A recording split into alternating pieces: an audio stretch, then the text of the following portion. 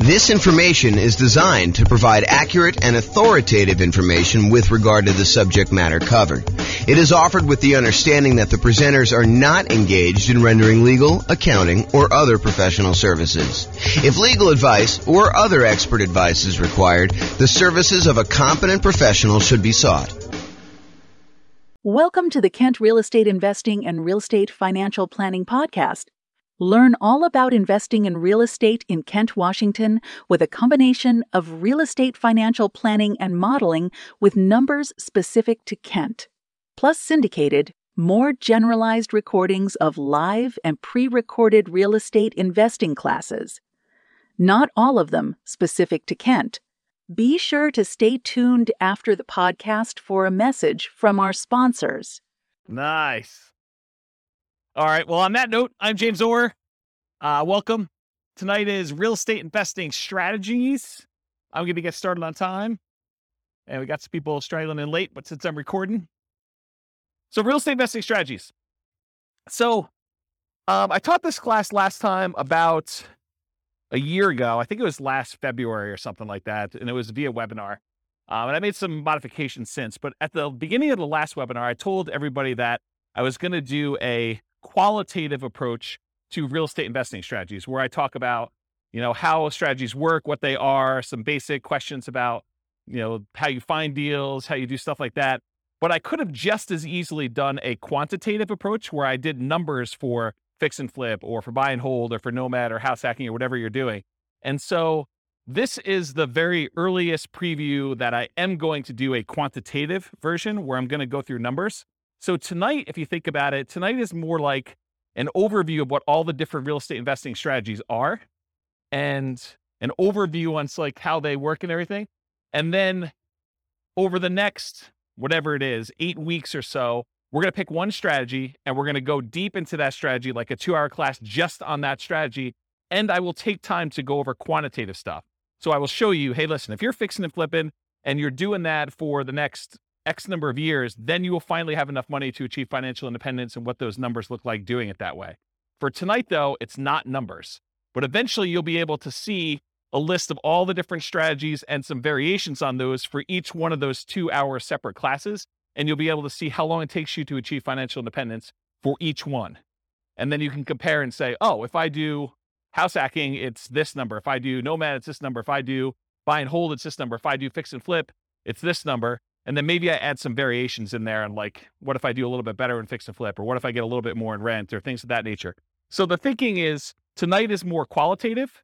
And then the next 8 classes or whatever it is, so I put them on the schedule. If you guys can look at the group there, you'll be able to see them. And that's going to be more quantitative. At least that's the plan right now, subject to change. Okay, so here's the list. So I'm just going to go down and I'm going to walk you through all the different strategies. And then there's a bunch of slides that go into more detail, but I'll give you an overview of what to expect tonight. So the first one on the list is all the creative financing stuff. So creative financing, in my mind, is primarily going out, doing marketing, finding some type of seller, usually not in the multiple listing service, and then offering them some type of creative financing solution like owner financing or wrap financing or loan assumption or buying the property on a lease option or buying a property subject to the existing financing, something like that. And we're going to go into detail as to what those are, but that's like the creative financing family. And you're not likely to find those inside the MLS. You're likely to find those when you do marketing and you find those deals off market. So we'll go into what all those are in a little bit. The next one on here is buy and hold. And in my mind, buy and hold is buying a property, holding onto it for a long period of time, and usually getting income from it. It doesn't have to, but usually I associate that with getting rent on the property. And that would include the subset of short-term rentals for me.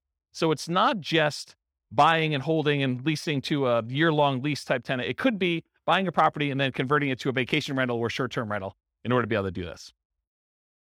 Next one on the list is quick turn flipping. So flipping in my mind is buying a property, usually adding some value in some way, although it doesn't have to be. Sometimes you just solve a problem and the property is ready to go to put it back on the market and you can make enough money, enough spread in there in order to sell the property right away without having to do a lot of work to it. But in the majority of cases, you're buying a property, you're adding some type of value.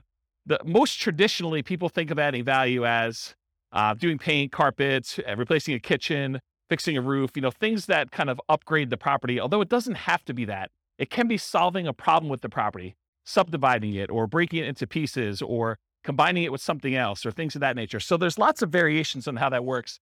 But in my mind, it is a quick process of getting in, doing something to add value to a property traditionally, and then getting out of the property. But it also includes some subsets in here. So, and the last time I taught this class, I was missing some key ones in here. And actually, the ground lease I didn't have on there because it seems like a more unusual strategy, although in some markets, they do a lot of ground leasing. But anyway, I digress. So there were some that I was missing, and some of them that are missing are right here. So I added to my list since the last time, live-in flips, because some people actually ask me, so what about when you go buy a property that needs fix up, you move in, and you're doing the fix up over the next 6 months or a year or 2 years, whatever it takes in order to be able to then convert the property to a rental, or maybe you just fix it up and eventually resell it and buy another property. So live-in flips is also kind of a subset of quick turn or flipping. There's also an additional variation called the 2-year slow flips. The best way I can describe this one is, imagine for a minute you're a contractor or you're a custom home builder of some nature, and you're able to build properties and get a discount. And maybe you're able to build a property and be all in for 90 cents on the dollar. Well, you could go build a property for yourself, move into the property, live there. Traditionally, some people try to do this every 2 years, although I will tell you up front that that is not the optimal strategy. But some people will they'll move into a property that they built themselves. They'll live there for 2 years for the tax break. They're really trying to avoid having to pay capital gains by doing the living in a property 2 out of the last 5 years. Then they will go and sell the property. They'll take all the profit they made from the discount they got when building it, plus any appreciation and debt pay down that they have. And that's sort of like a 2-year slow flip is what I like to refer that as.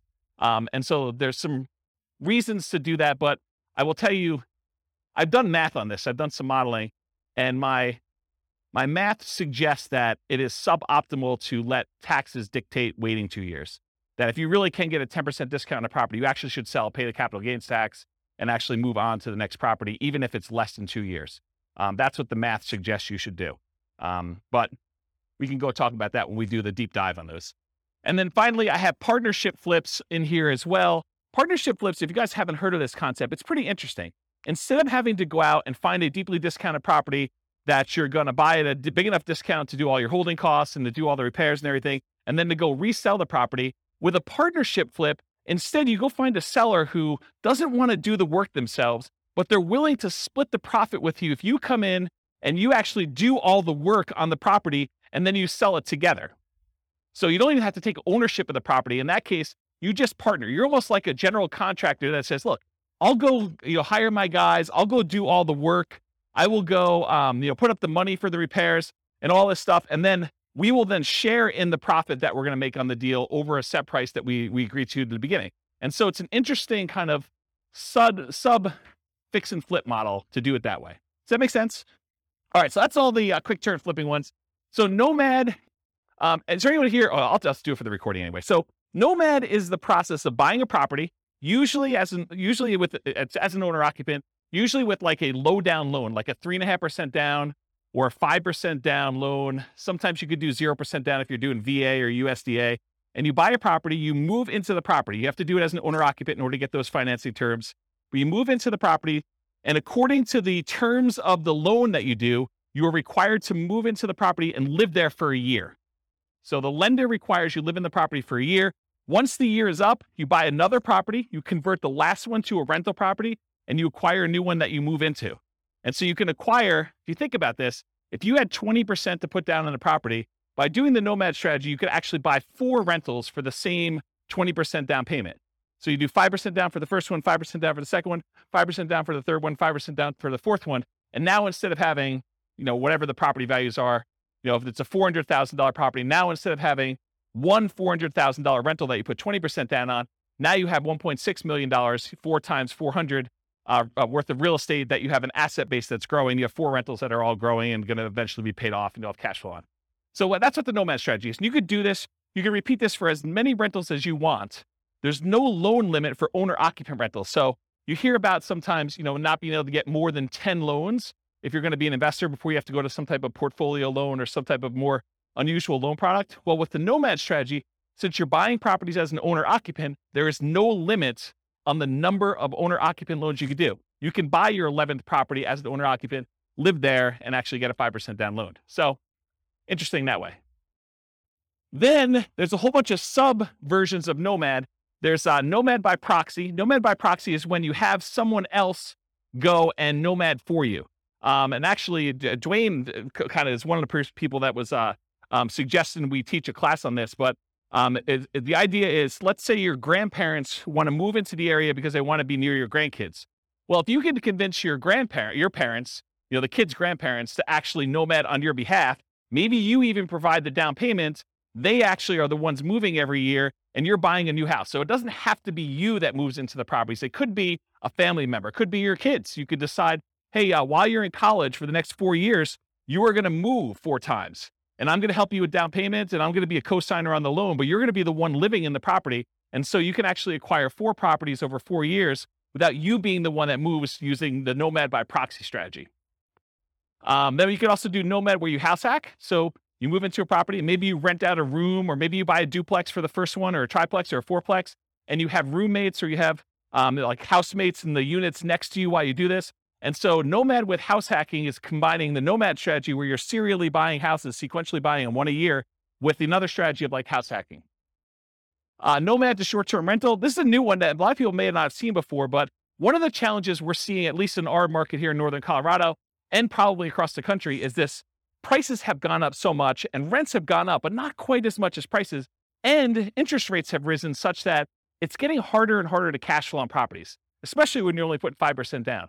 And so one of the solutions to that is to actually Nomad into a property, live there for a year, and maybe even during the year, you actually rent it out, vacation rental by owner, or Airbnb or something like that. Where you are buying the property and you're doing short-term rental in order to get some income on it. But then maybe after you move out, instead of converting it to a lease with a 1-year tenant, you can get a lot more income and net a lot more income if you convert it to short-term rentals.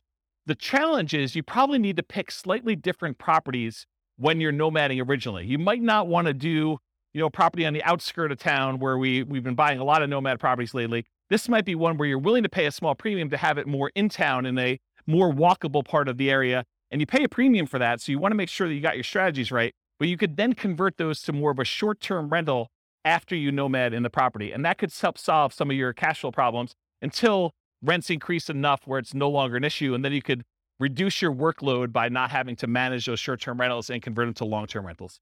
So does that make sense? So there probably are regulations, and I don't know what they are. So we'd want to go check in with the city and find out if the one that you're considering is able to be converted to a short-term rental. And in some cities, they're requiring licensing to do that. Some cities, they're requiring you, pay the lodging tax or whatever it is. So you need to do the equivalent research in whatever market you're in. I don't know the numbers for Fort Collins. That's not something clients of mine have done. But I think the strategy is to find ones where you can do it. And it might be a property that is already licensed, that maybe the license passes with the property. And so you'd want to go select properties where that is a viable solution and do whatever the regulations say. We're not encouraging you to break the law. We're not encouraging you to kind of go around and try to figure out ways to circumvent things. We're telling you comply and find ones that where it does work. And if it means it doesn't work in that particular area, then we're not doing it. So that's what I would say about that. And so one of the reasons why I'm reluctant to give very specific answers in some of these things is these things change over time. And, a year from now, it could be very different. They could say, nope, we're not doing any more. Or they could be like, yeah, it's a free for all. Anyone can do it. Any property, any part of town. You just don't ever know. So yeah, the correct answer is before you buy a property, you should do that due diligence to make sure. And if you're not willing to do it before you go under contract, you absolutely 100% should be doing it while you're under contract, while you're able to deal with that provision in the contract that gives you the right to do your due diligence, and you are able to terminate based on finding out if it doesn't work in that case. But it's better to do before you go under contract, especially if you're having to be aggressive and bid and waive things and things of that nature. So yeah. Any other? Good. Yeah. Do you have any other? Okay. All right, cool. So that's the list on there. Oh, so that Nomad to short-term rental is another option for Nomad.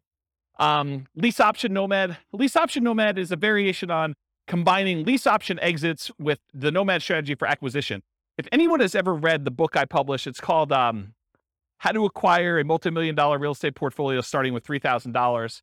Or if you've seen the class with the same title, it's that strategy. It's buying a nomad property, and then once your year is up, instead of actually converting it to just a long-term rental, you decide to do a lease option exit. You find a tenant buyer who wants to move into the property, who wants to buy it from you, and they need a year or 2 or 3 to do whatever they need to do in order to get qualified for the loan and purchase it.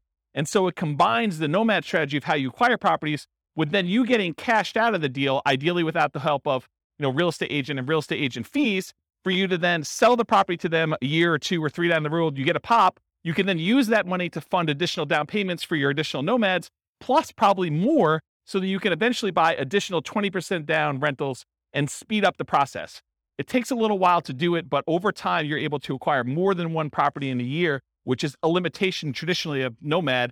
And you're able to do this strategy with less money, because you usually get a option fee from the tenant buyer when they come in, which in some cases can be enough to fund your down payment for the next purchase. So that's why you can do it with just one down payment. And then other variations of nomad. There's quite a few different ones. One of the things I'm known for is kind of doing nomads and nomad variations. And so there's a whole bunch of other ones, but those are the big kind of groups. Another real estate investing. And by the way, I run, as you probably can tell, I run a really informal class. So if you have questions, feel free to ask your questions, and we'll get the mic to you and you can ask us. So real estate investing strategies, house hacking. House hacking usually is getting income from a property that you're living in. One of the most common ways to think about this is someone who buys a duplex, a triplex, or a fourplex, where they're living in one of the units and they're renting out the other units. But it could just as easily be you buy a single family home and you rent out 3 other bedrooms where you live in 1 bedroom, or maybe you live in the living room and you rent out the 3 bedrooms, or something like that. So it's really getting extra income from a property that you're living in. That's the house hacking strategy.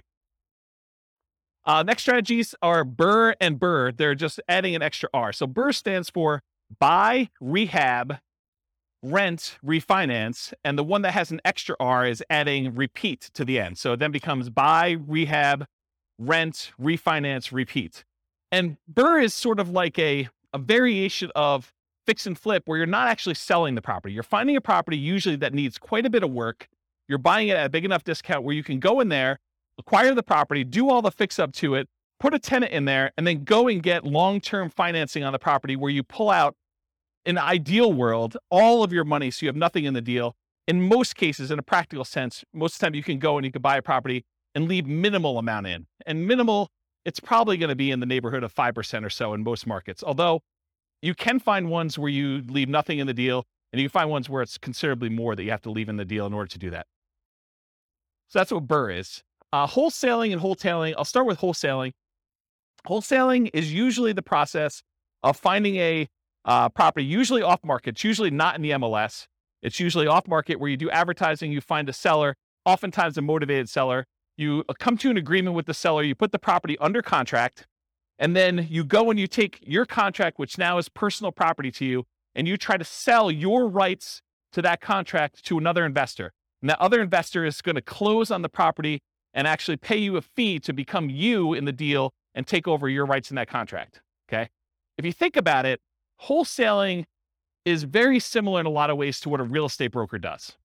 So a real estate broker goes out, they have to find a seller who wants to sell a property. They come to an agreement with that seller over what price they want to be able to sell that property for. And then that real estate agent, often with the help of the other real estate agents in the market through the cooperative agreement of the MLS, but a lot of times that real estate agent will go out and they'll try to find a buyer. And then when they sell the property, they get paid a fee. The difference is a real estate wholesaler is actually not representing either party in the transaction. They're acting as a principal, and they're selling their personal rights to the contract to someone else to close on the deal. A real estate broker has obligations to the seller or obligations to the buyer, depending on how their contract is structured. And so they're representing one of the parties in the deal, and they're acting as a middleman, right? They're getting paid a fee to do that. So one of the things I will bring up is, if you want to do wholesaling and you're going to go out and you're going to go find a seller, and it's not just any seller, it's a seller that wants to sell a property at a big discount. And then you got to go find a buyer. And it's not just any buyer. It's a buyer who wants to buy an investment property, you know, sometimes at a big discount. Sometimes it's because it needs a lot of work and it can scare a lot of buyers away. But if you've got to go do the work of finding these rare sellers and finding these somewhat rare buyers and then get paid a fee in the middle for doing that, why not just become a real estate agent and actually go find any seller and then have other real estate agents in the market come find their buyers for you, where you still get paid a fee? Sometimes it's as much as you'd get at a wholesaler. Sometimes it's more. Sometimes it's a little bit less. But then you don't have to do both sides. You can only do one side. In fact, if you want to just go find all the investors that want deals, you could just represent the buyers finding deals for them. And you don't have to go find the sellers, or you can just find the sellers and do it. So I don't know. You're welcome to wholesale, but I've got some different thoughts on that. And the wholetailing is the same idea of wholesaling, except instead of it finding a real estate investor buyer on the other end, a lot of times you're finding a great deal and you're selling it retail to a traditional buyer who's probably going to go live in the property. And so wholetailing is like wholesaling, except you're selling it to a retail buyer. Any questions on any of this? I'm going really fast because I know that I've got a lot of ground to cover. So if I'm confusing anybody, I know some people in this room could teach this class, but I know there's other people that I don't know. And so I don't know what your level of experience is. So if you got questions, let me know. Okay.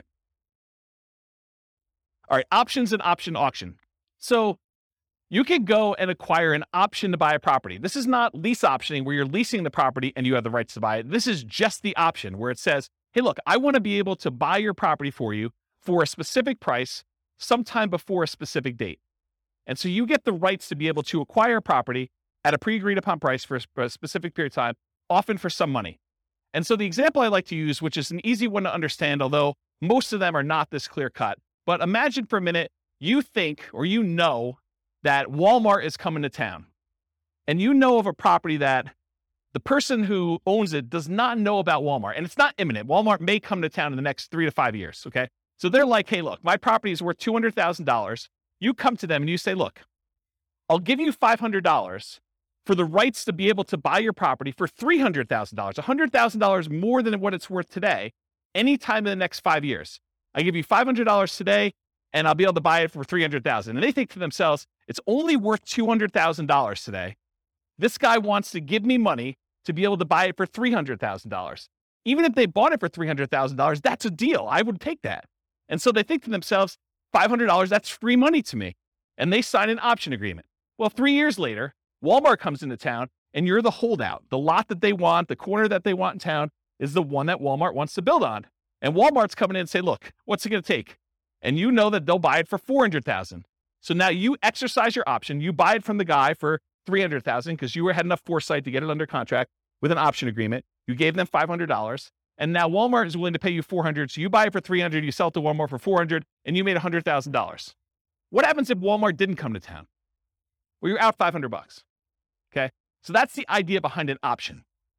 Now, there's a variation to this. It's the option auction strategy.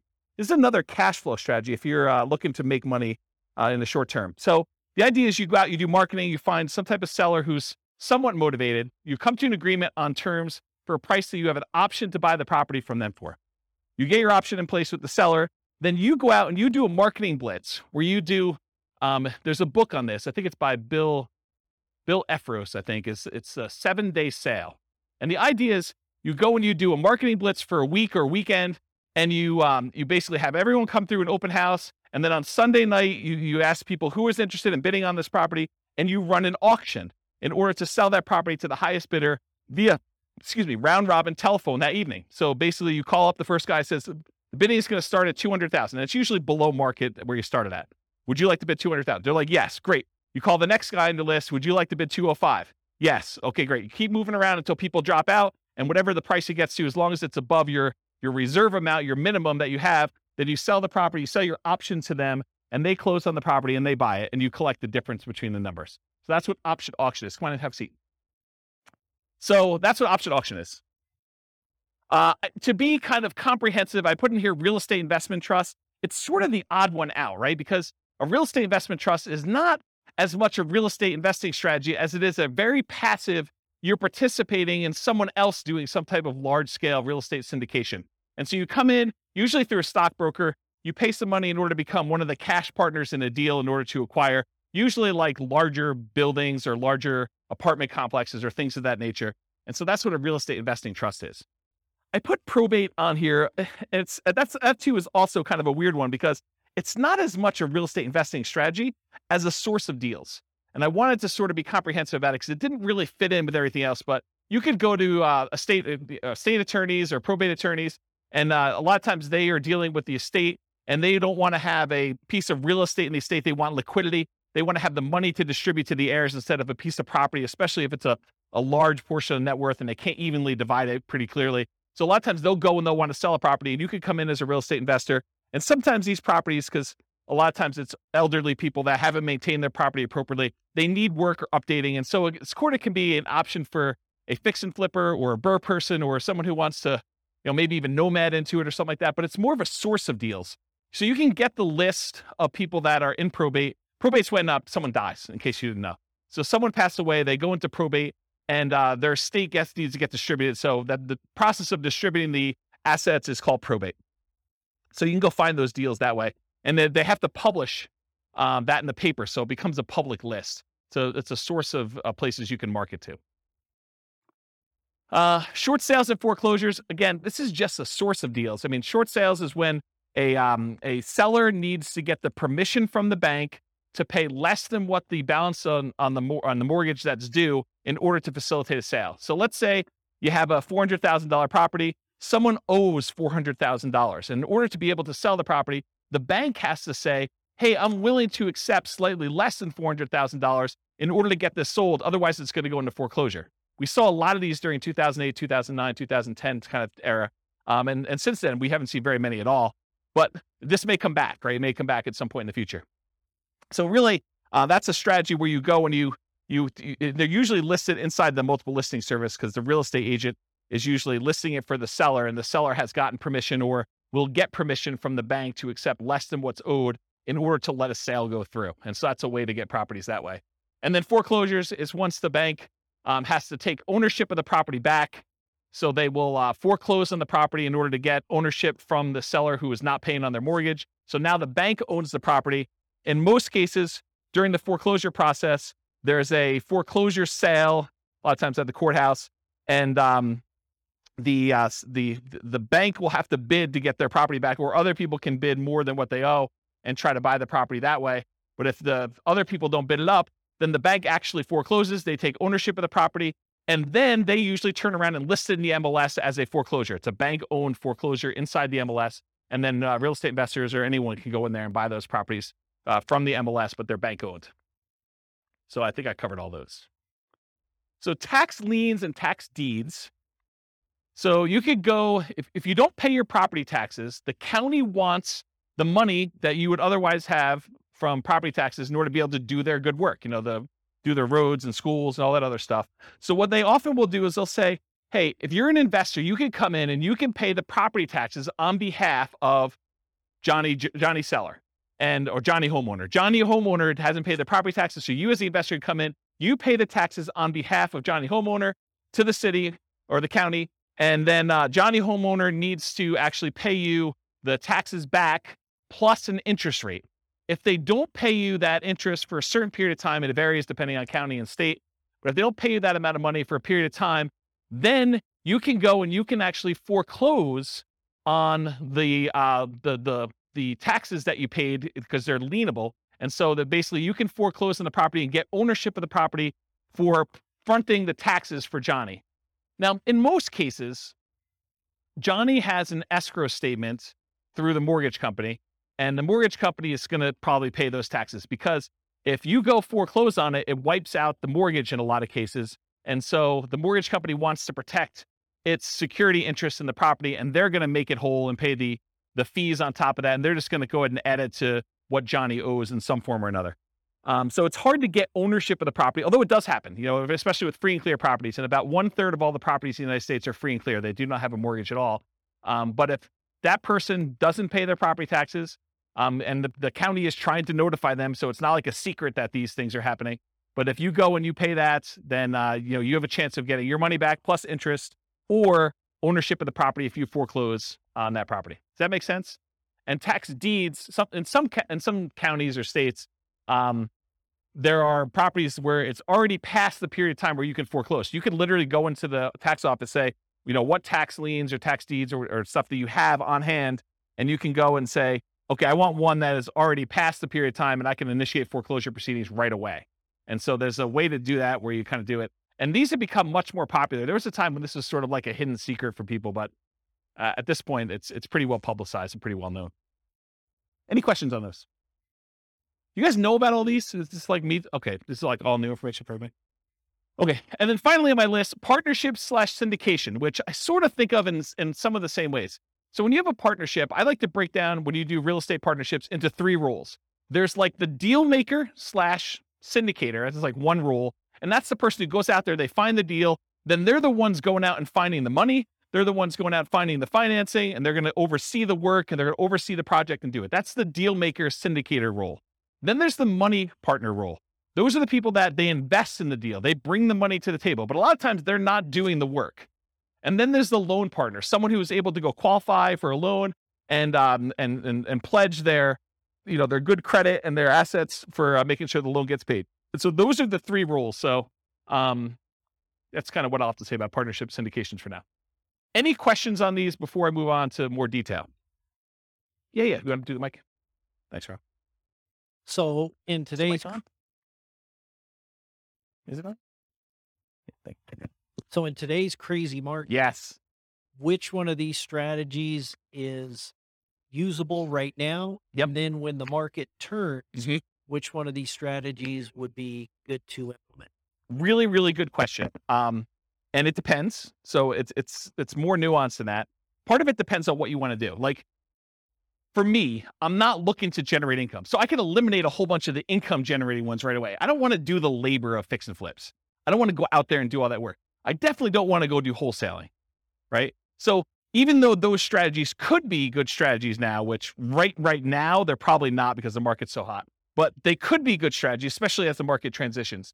I'm not willing to do those. So part of it is personal preference and what you're looking to get out of it and what you're looking to do. So that's one of their kind of selection criteria. Like as far as like market dynamics go right now, when you have a fast appreciating market, maybe you have a market where you don't know if it's going to continue to appreciate very rapidly because there's some signs that there's high inflation on the horizon, although the Fed just raised interest rates today, 0.5%. And so maybe that'll curb some inflation and suppress some appreciation that we're seeing.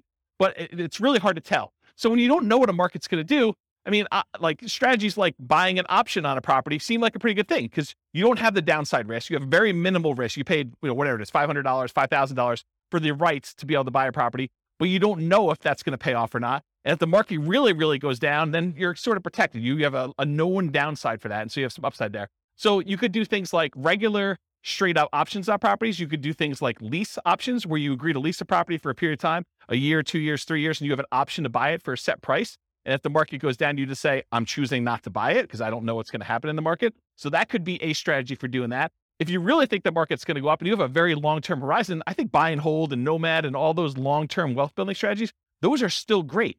And even with interest rates where they are, what's great about interest rates, and we've been in such a low interest rate environment for so long that my thoughts are you lock in an interest rate, and even though you think to yourself, 5%, that's probably what you're going to get, maybe 5.5 or so on a investor loan right now, that seems really high to what it was 6 months ago or a year ago, or whatever it is.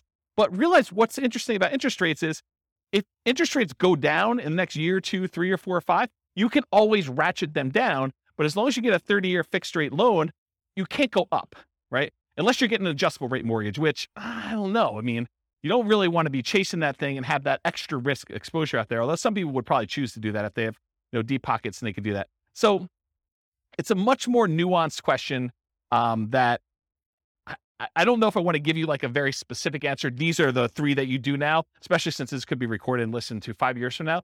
But you need to sort of think about, and that's what I'll probably do in the subsequent classes. I'll say, these are good strategies in these types of markets so that you can then go look back and say, oh, I'm in this market. This is what I should be doing, or this is what I shouldn't be doing, or I have very low risk tolerance. I want to do these strategies, or I need cash, so it doesn't matter. I'm going to be doing flips or option auction or whatever else you're going to do for money today, wholesaling, things like that. So I don't know, is that sort of, did I avoid your question tactfully enough where you felt like you got something, but like I didn't actually answer it? Did I do a good job of that? That's good.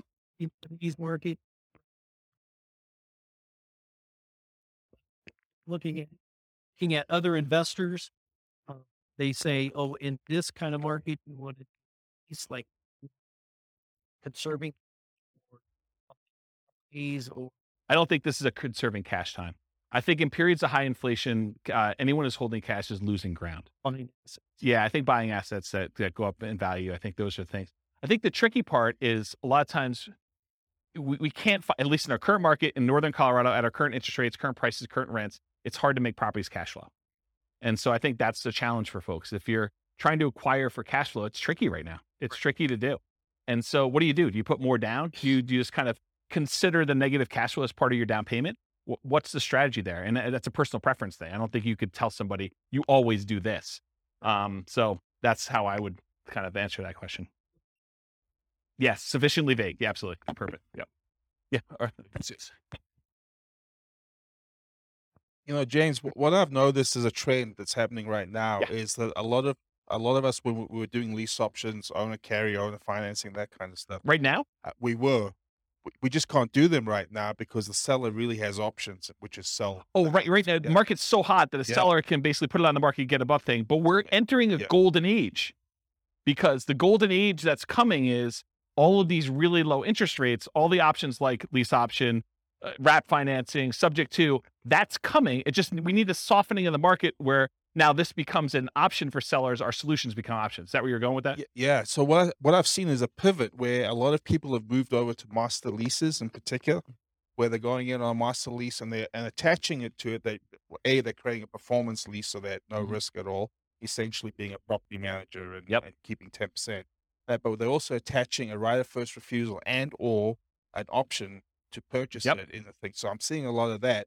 And those are exactly the same people who were doing a lot of lease options before. But it's just kind of interesting. They're trying to position themselves for that golden age, which is coming in 2 years' time, right? Yeah, I don't know if it's 2 years, but yes, I think we're coming into a period where, for the last, whatever it's been, 3 years, 4 years, we've seen these extremely low interest rates. And so at some point in the future, the market shifts and sellers start to struggle with being able to sell their properties. Maybe there's a glut of properties that are for sale and not enough buyers. And now investors come in and they add liquidity to the market historically. And so now you could come in and you can find sellers that are in situations where a offer to buy a property subject to, or a wrap financing, or a lease with an option, those become attractive to certain sellers at certain periods of time. And so now you can come in and you can take advantage of the really low interest rates we saw historically last few years, a few years in the future. But that's not here yet, right? And so we're sort of like waiting for a period where the market has shifted enough and you can take advantage of different strategies at different times. So I don't know. That's where I am with that. Hopefully that's helpful. Yep. Yeah. But like, what would I recommend for clients? I would recommend they look at whatever strategy makes sense for their particular situation. And I think for a lot of folks, Nomad still is the best strategy. It takes very little down payment. It takes relatively small amount of time. It's a really good way to dollar cost average or dollar value average into the market, one per year over time until something shifts. And so for the people that are on limited down payments, it's a great way to get in and acquire properties. For someone who has a lot of assets and they're sort of waiting for the best time to buy with those assets, then buying a property a year with a very small investment in order to acquire that doesn't seem like a bad thing to do with a tiny bit of your asset pool that you're going to deploy. So I like Nomad for that reason. If you're trying to like, hey, I've got $1 million or $2 million or $5 million and I need to place it because I don't like the risks of the stock market right now or whatever else I've got, and I got to put it into real estate, it's a tricky time because it's hard to produce cash flow unless you put a lot more down. You're buying properties all cash, or you're putting 25, 30, 35% down, at least in our market. In other markets may be different, right? So it depends on the client and what they're doing. You're a real estate broker. You sort of know this. The thinking is you have to go to the client and find out what they're trying to accomplish and say, these are the options that you can do based on what you're trying to accomplish. This one's not amazing right now, but where else can you do better than, and you tell them what the numbers are for that deal at that time in the market right then, right? So we run numbers with Nomad right now. Cash flow is really negative, right, when you kind of do it in our marketplace. But you look at the overall return, can you beat this? And where can you beat it? Long term. Not even long term. You say, in the next year, this is what we expect this Nomad property to do. It's, negative X in cash flow. It's positive X in depreciation. It's, positive X in appreciation and positive X in a down payment. Overall, it's net, whatever, positive or negative. In most cases, it's still going to be net positive, right? It's still going to be a positive return, even with really negative cash flow. So you look at that and you say, can you beat this return somewhere else? Otherwise, let's do one Nomad property. You got to wait a year anyway before you can do the next one. There's no pressure. We can just, if the market changes and we have to shift, not a big deal. You have a property. You could live in it. You could sell it. You convert it to a rental. You could do short-term rental, whatever you want to do with it. Now you've got one asset. Then we decide, we go out 9 months into the future and you reevaluate the kind of playing field at that point. You say, okay, I've got this amount of down payment. This is what the market looks like. This is what interest rates are. This is what rents are. This is what prices are. What can we do? And so I think you then look and you make decisions. Unless somebody has a lot of money and they're trying to deploy it right away, that's the big risk of what do you do with all of it? Do you space it out? Do you make one big investment and try to acquire a whole bunch of properties? Are you trying to buy some big multifamily, which is hard to do in our marketplace and cap rates are kind of wacky right now to begin with? I think so. I think they're slowing down because it's hard to even get deals. The last 6 months in our marketplace, probably longer than that, but the last 6 months in our marketplace, we've seen people bidding on properties where there were 20 offers. And it's hard to do 5% down for Nomad and make up 10% additional in price as a down payment. Now you're at 15% down, right? I'm rounding, but it's more than the 5% down. So it's hard to do that in this marketplace. If we see some slowing down where it's more reasonable, where you have 1 or 2 offers on a property, or you're buying new construction where there's not a bidding war or something like that, that's a much more reasonable thing for a Nomad to do, come in and do it, even with the negative cash flow in a lot of cases. So there was a class we did, it might have been one of the last classes I did before I kind of stopped doing classes. It was called, Is Nomad Dead? And that was a discussion about this, because there was a class where it was a discussion about, when I first started teaching Nomad, it was whatever it was, $250,000 properties. And now the same properties in the same neighborhood that my clients were buying for $250 were now like $420 or something like that. So, and the rents hadn't gone up that much. They'd gone up, but not quite that much. So we ran the numbers of then versus today. And I showed them the difference of what it was like buying Nomad in the golden age, which it really wasn't a golden age. It was just whatever the market was at the time. And then what it was then. And I said, okay, so here are the numbers back then. Yeah, they're not as good as they are today, but can you beat this somewhere else? If so, go do that, right? I don't have any preference. But if you can't beat that, this seems like a good thing to invest in. And then you can go and make the decision. And I think that's a good way to look at it all the time. Every time you make a decision about Nomad, you're like, okay, this is what it looks like if I could buy today. Should I do that? Or can I do something else? Can I go buy Dogecoin, or can I go buy GameStop, or go buy Twitter, or that, Activision Blizzard, with their acquisition or whatever they're doing. Some of this opportunity where you think, okay, well, I could do better than Nomad. Well, then do that. Okay. Which I think maybe just put it on. I don't even think you can decide that, right? That's your choice. But I don't think that's something I would recommend. And there is a number at which someone's like, I can't swallow X dollars negative money. Good discussion. All right. We go over. It's all you, though. Okay, here we go. Because that was slide 1 of 100. All right, here we go. So I wanted to start this early, but I wanted to give you the content of the class first before we got here. So get rich quick versus get rich slow. In general, if you're thinking about, okay, I want to get involved in investing in real estate, there's a need for you to put food on the table, to put gas in the car, to kind of pay for health insurance, whatever you're doing. So you need money to live on. So you need a way to generate income to live on while you build wealth in some form or another. If you have enough assets to acquire properties to generate that income, that's great. Most folks do not, though. They're not coming in with $5 million that they can deploy and buy a whole bunch of rentals and generate cash flow to live on if they're going to do that. So that means you need either one of 2 options. You either need to get a job that provides income to live on, and maybe take some of the capital from that job and deploy it into real estate to then use the real estate to build wealth over time. Or you need to become a real estate entrepreneur and generate income through entrepreneurial activities in the real estate industry. This is essentially starting a real estate business, doing the strategies that are most likely to generate very short-term money, which is really just a job in the real estate field. So jobs in the real estate field look a lot like wholesaling, wholetailing, fix and flip, real estate brokerage, things like that generate money that you could put food on the table in a very reasonable amount of time. Okay. So those are the equivalent of getting a job. So if you're like, I have a job and I could provide food to live on. Now I'm going to use some of that money to go buy Nomad or Burr or, a property to live in or buy and hold or whatever we're doing here.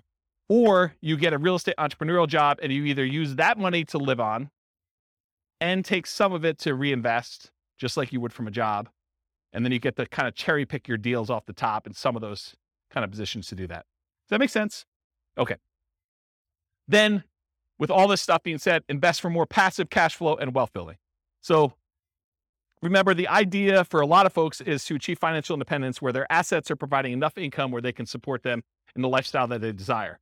And one of the ways to get there is cash flow from real estate or money invested in some type of asset, stocks or bonds or something else that is throwing off, some capital growth and or dividends or some type of money coming out there. And a lot of times the asset base you're using some type of like 4% rule or 3% safe withdrawal rate or something like that in order to generate some money from that or the money from the real estate. And I'll throw it in there just to be complete, or passive income from like Social Security, annuities, or pension. So those are really the three sources of money for achieving financial independence. Any questions on this? No way I'm getting through this 2 hours. Okay.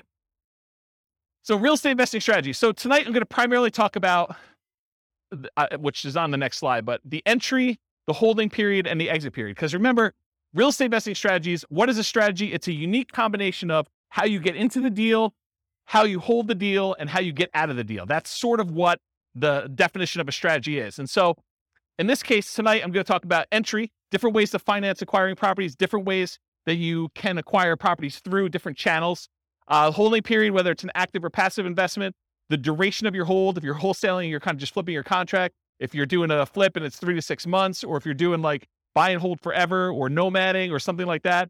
And then exiting, your exit financing, how you're getting out of the deal, how someone's going to cash you out, and then the channel for exiting, how you're going to exit the property or get rid of the deal. And so those are the ones I'm primarily going to talk about.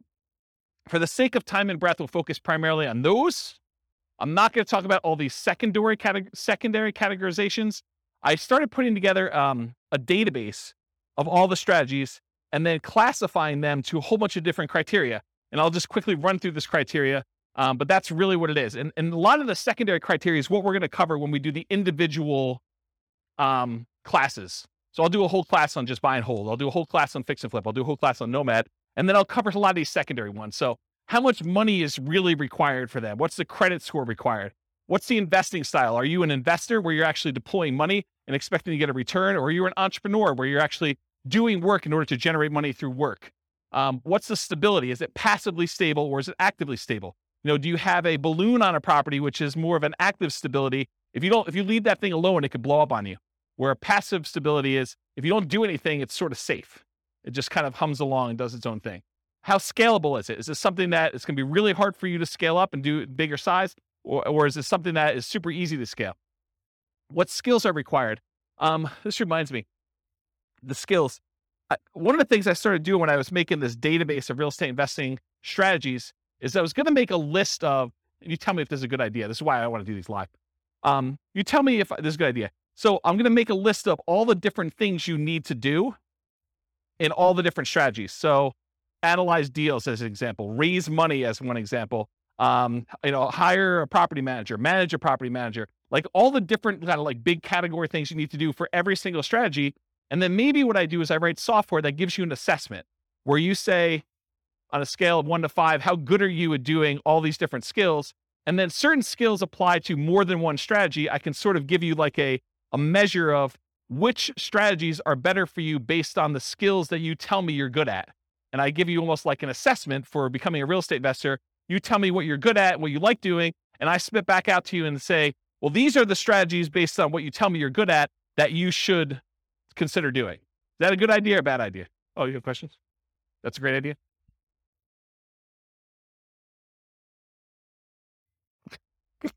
You can't wait to talk. No, I think it's good. I Okay. think you also, though, have to put in there, what is their risk tolerance for those? That's probably another one. Right? That's probably another like asset assessment kind of question, right? Right. Yeah, like how much money are you willing to risk? How well do you sleep at night knowing that things can go bad? What's your variance tolerance? Yeah, things like that. Yeah. Good point. So skills required, sales, analysis, property management as some examples. What's your risk exposure rating? Like how risky is the strategy overall? What's your profit timing? Is it cash now, cash flow, wealth building? What kind of subgroups you would direct market to? Probate being an example, high equity being another example, low equity being another example. What are the best markets? I think this is to your question more up, like where you're talking about, is this a soft market strategy? Is this a hot market strategy? Availability, like, are these like really rare deals? Are you very likely to not find any? Or is this like something you can go out and you can buy today?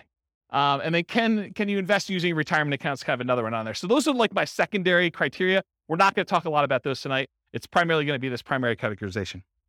All right. So here's a visual. There's no way I'm going to get through this. Here's a visual of the three different things. So the entry, the holding period, and the exit. The channel and financing for both the entry and the exit, and then the holding period, whether it's active or passive, and the duration for that. Okay. Gonna be great. All right, so buying, acquiring, entry into real estate market consists of two major considerations: the channel, the source of where you can find those deals, and then how do you finance it? All right, financing when buying. So these are the lists of all the different ways to kind of finance or fund the acquisition of a particular strategy. So cash, it's a really obvious one. You want to go buy a property, you put up all the cash, you go buy it. But there's also cash equivalents. There's things like, I want to go do fix and flip and I have a free and clear property. Instead of actually selling my free and clear property, I could go put a home equity line of credit on that property and then only pull the money out that I need in order to fund the acquisition of my fix and flip. And so that's sort of like a quasi-cash equivalent, because it looks like cash, but you had to borrow money from yourself in order to be able to do that. Or if you have $1 million invested in the stocks and you want to use a margin account, you can go borrow up to 50% of your stock holdings and use that money in order to acquire the deal. Yeah, you're adding some leverage or risk into it, but that's the idea behind cash equivalent. Traditional owner-occupant loans, this is usually for stuff like house hacking or Nomad or things like that. You can get 0% down VA or USDA loans in order to acquire properties as an owner-occupant. You can do 3.5% down loans to buy single-family homes, duplexes, triplexes, or fourplexes as an owner-occupant. And you can do 5% down conventional financing in order to acquire these properties. And everything except for the 0% down VA has PMI. If you put less than 20% down, VA instead has a funding fee, sort of like a prepaid fee you pay up front that takes care of the insurance risk that VA has for putting less than 20% down. So those are kind of the traditional owner-occupant type loans. You could do 20% down or more, then you don't have PMI anymore, but most investors are probably going to not opt to do that. Traditional non-owner-occupant loans, that's usually 20% down. A lot of times we will move to 25% down because the interest rate is so much better, moving to 25% down. And the cash flow improves a little bit because you're borrowing a little bit less. So a lot of times you'll do that. There are 15, as of right now, there are 15% down non-owner-occupant loans you can get. They usually have PMI associated with them. And depending on what you're going for, you're trying to make more of an appreciation play or you're making more of a cash flow play, you would choose those loans based on what you're trying to do there, in my opinion. Creative financing, we talked a little bit about these. I'll go into detail a little later, but there's owner financing. That's when the owner of the property acts like the bank. They allow you to make monthly payments to them in order to buy the property. There's wrap financing, where the owner of the property has a loan in place that they have with a bank or something like that. And they're saying, hey, look, I owe $50,000 on this property, but you want to buy it from me for $400,000. So I'll tell you what I'll do. I will offer you owner financing, but we have to make part of the payment go to the $50,000 underlying loan. So I'm going to wrap the $50,000 loan. You're going to make a payment to me for $1,500 a month, and $300 of that I'm going to pay to the underlying $50,000 mortgage on the property. So they've wrapped their own loan and they've offered you the ability to do that. So that's an example of wrap financing. Loan assumption is when you formally go to a bank and you formally assume the loan. You qualify in a lot of cases to assume the loan. They make sure that the loan gets switched to your name. You are now formally responsible. That loan shows up on your credit report. That's what loan assumption is. Then the next one is all the rent-to-own family. That's rent-to-own, lease option, lease purchase. Those are the rent-to-own type things. That's another way to acquire properties. Agreement for deed. This is like when you buy your car, you don't technically own your car until after you paid off the loan that you have from the bank. And so this is sort of like the car loan version of buying a house. You have a contract in place, you make monthly payments on that contract, and then when you made all the payments on that contract, then and only then the seller actually provides you a deed to the property that says you own it. Okay. And then subject to. Subject to is where you actually transfer, the seller deeds you the property. You now are the owner of the property because deed signifies ownership. So the seller deeds you the property, but you do not pay off the mortgage. You just start sending in payments to the bank on that underlying mortgage. You do not go to the lender and say, I would like to formally assume that loan. You basically just say, seller has deeded me the property. I'm making payments on the seller's old mortgage, and you're not paying it off until it's paid off through its normal payment process or you sell it. Okay? So that's the difference between subject to and loan assumption. You can partner on a deal. The partner can do any of these, right? They can go get cash. They can do traditional non-owner occupied financing, or maybe they do something else. No financing required. So in some cases, like when you're wholesaling, you may not need financing. You're actually getting a property under contract and you're selling the rights to your contract. So you may not need financing on it at all. Hard money. A lot of times if you're buying a fix and flip property, you will go get a professional lender who's used to lending on properties that need fix up. And a lot of times they'll do, 70% loan to value or 80% loan to value, or 65% loan to value. A lot of times there'll be points. Well, a point is a percentage of the loan amount that you're taking that you pay as a fee up front in order to get the loan. And then there's an interest rate, usually 8, 9, 10, 12, 15, 20%, depending on what the interest rate at the time is and how good you are negotiating and their programs and things of that nature. So that's what hard money is. There's also a version of hard money where if you're wholesaling a deal and for some reason you're unable or unwilling to assign your contract to someone else, you can go and say, I want transactional funding. It's also called dough for a day, where you go to the title company and there's a lender that provides you money in order to close on your deal. And then the very next day you pay it off, or later that afternoon, you pay it off and sell it to someone else. And so you need money, but it's only for like a really short period of time. Transactional funding is the name of that, or dough for a day. Private money. Private money is when you get like Aunt Sally to loan you money. This is not a professional lender. It's not like you're going to go and market to find private lenders. If you're marketing to find private lenders, you're really looking for more hard money lenders. This is sort of like, I go to my grandmother and I'm talking to her at Thanksgiving dinner and I say, so grandma, what are you doing? She's like, doing good. I've got all my money invested in, CDs and I'm earning 1%. You're like, yeah, I'm doing all this house flipping and I'm paying my hard money guy 10%. And she's like, 10%? That's crazy. I would love to even earn 5%. You say, well, grandma, I would be willing to pay you 5% if you loan me the money instead of you keeping it in CDs at 1%. And now you've got a private loan from grandma. Okay, that's how that works. None required. I guess I have that on there twice. Note to self, remove that.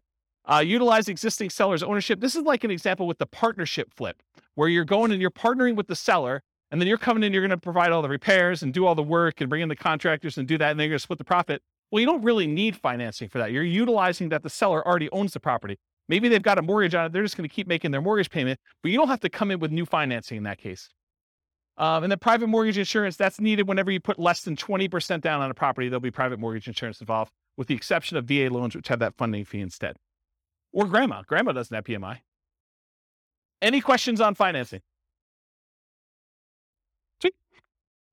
Channels when buying. You'll notice, I'll point it out if you don't, that there's an alligator behind this thing. And the alligator is for a reason. Finding deals is like looking for an alligator in a lot of ways. And I'll explain what I mean. If you wanted to find an alligator, you could, in theory, go down into the sewers of New York City, and it's possible someone recently flushed an alligator down there, and you could stumble upon an alligator and find one. That is definitely a possibility, right? But if you really want to find alligators, you're probably going to Florida. And if you really, really want to find alligators, you're probably going to the Everglades, okay? The same thing is with deals. Could you find a subject to deal, a deal where the seller is willing to deed you the property and you just start making payments on their mortgage? Could you find a subject to deal in the MLS? Could you find an alligator in the sewers of New York City? Yes, it's possible. But if you really want to find a subject to deal, you probably want to go find some type of for sale by owner. And probably, if you really want to do it, and that's like the Florida equivalent, you probably want to actually go and find a for sale by owner that's not already marketing their property and doing the advertising themselves and looking for a little more of like a retail buyer. You probably want to do some type of marketing to uncover some type of motivated seller of some sort, and then find it where subject to actually makes sense and it's a deal for them.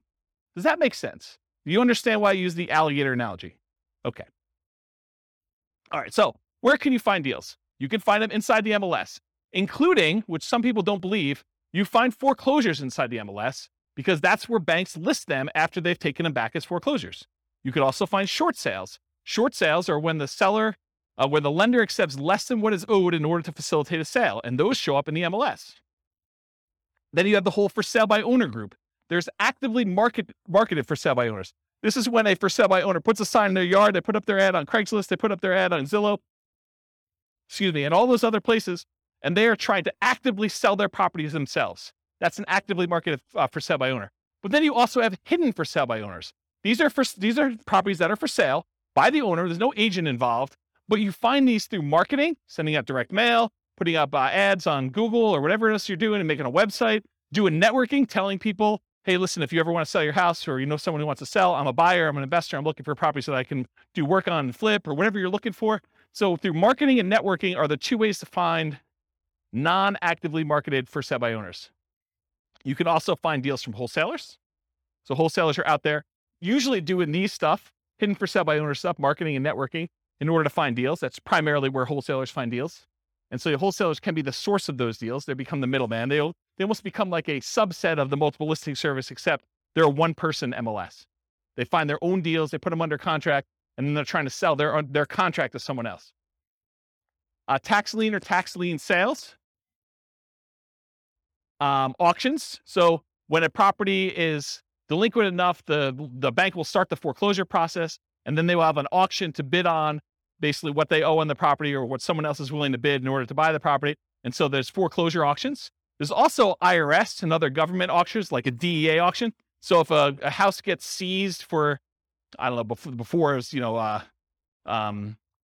growing weed, I mean, you could have your house seized. I mean, until it federally becomes legal, technically could be seized by the DEA for that.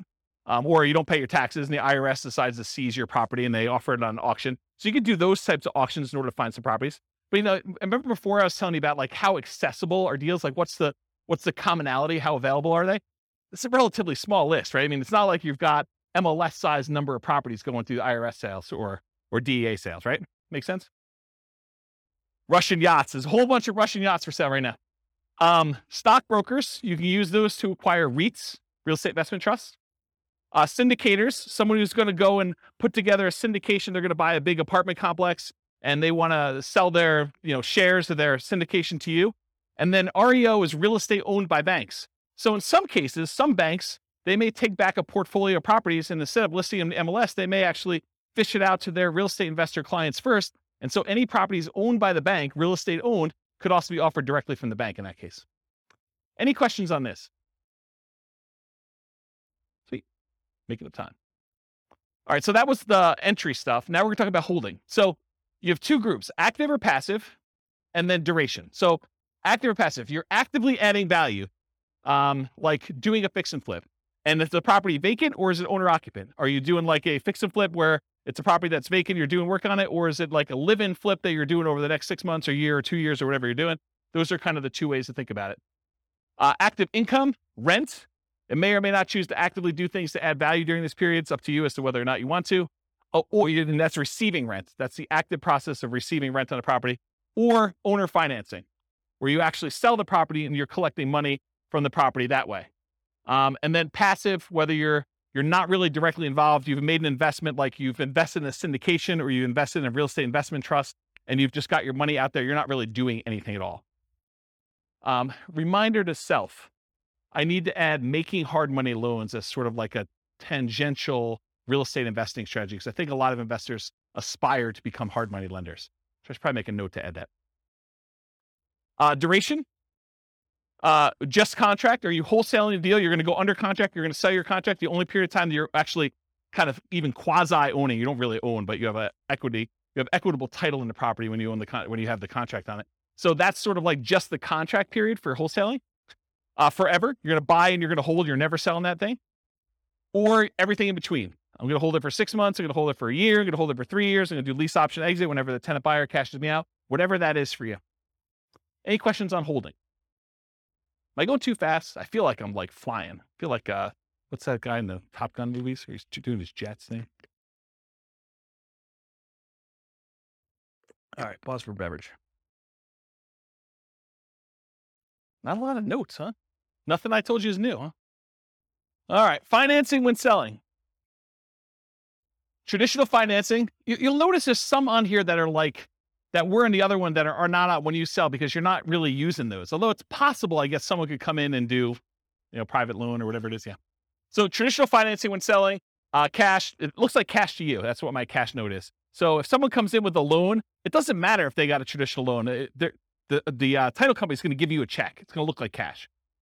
Owner-occupant, non-owner-occupant loans, the buyers and/or family and/or partners, hard and private money, those coming in, and then all the different creative financing things, depending on how you're exiting. If you're doing like a more entrepreneurial approach where you're out there finding lease option properties and then you're turning around, you're offering the property on a lease option to a tenant buyer, that's sort of like sandwich lease optioning.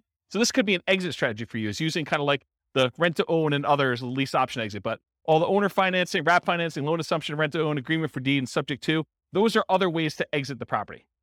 Okay. Channels when selling, you can hold it forever, so you don't ever sell it at all. You can sell through others. For example, multiple listing service, real estate brokers, or wholesalers. If you want to be the person that provides the deal, the wholesaler, you can do that. For sale by owner, where you do the marketing yourself, you either actively market it, put it on Zillow, put it on Craigslist, put the sign in the yard, go door to door. You could be a hidden for sale by owner where you don't even know that your property is for sale. Someone comes to you and they want to buy it. You have an unsolicited offer. You could be out networking. Someone says to you, I really need a property in XYZ neighborhood. You're like, I happen to own a property there. Are you interested in selling it to me? Are you interested in buying it from me? Sure am. You can offer it at rent to own. You can do lease options, exits to people. You can offer rent to own properties. You can decide to do that auction strategy. Like when we did that option auction, you get the option on the property and then you auction it off to someone else. If you're getting rid of your real estate investment trust, you can go to a stockbroker, get rid of it that way.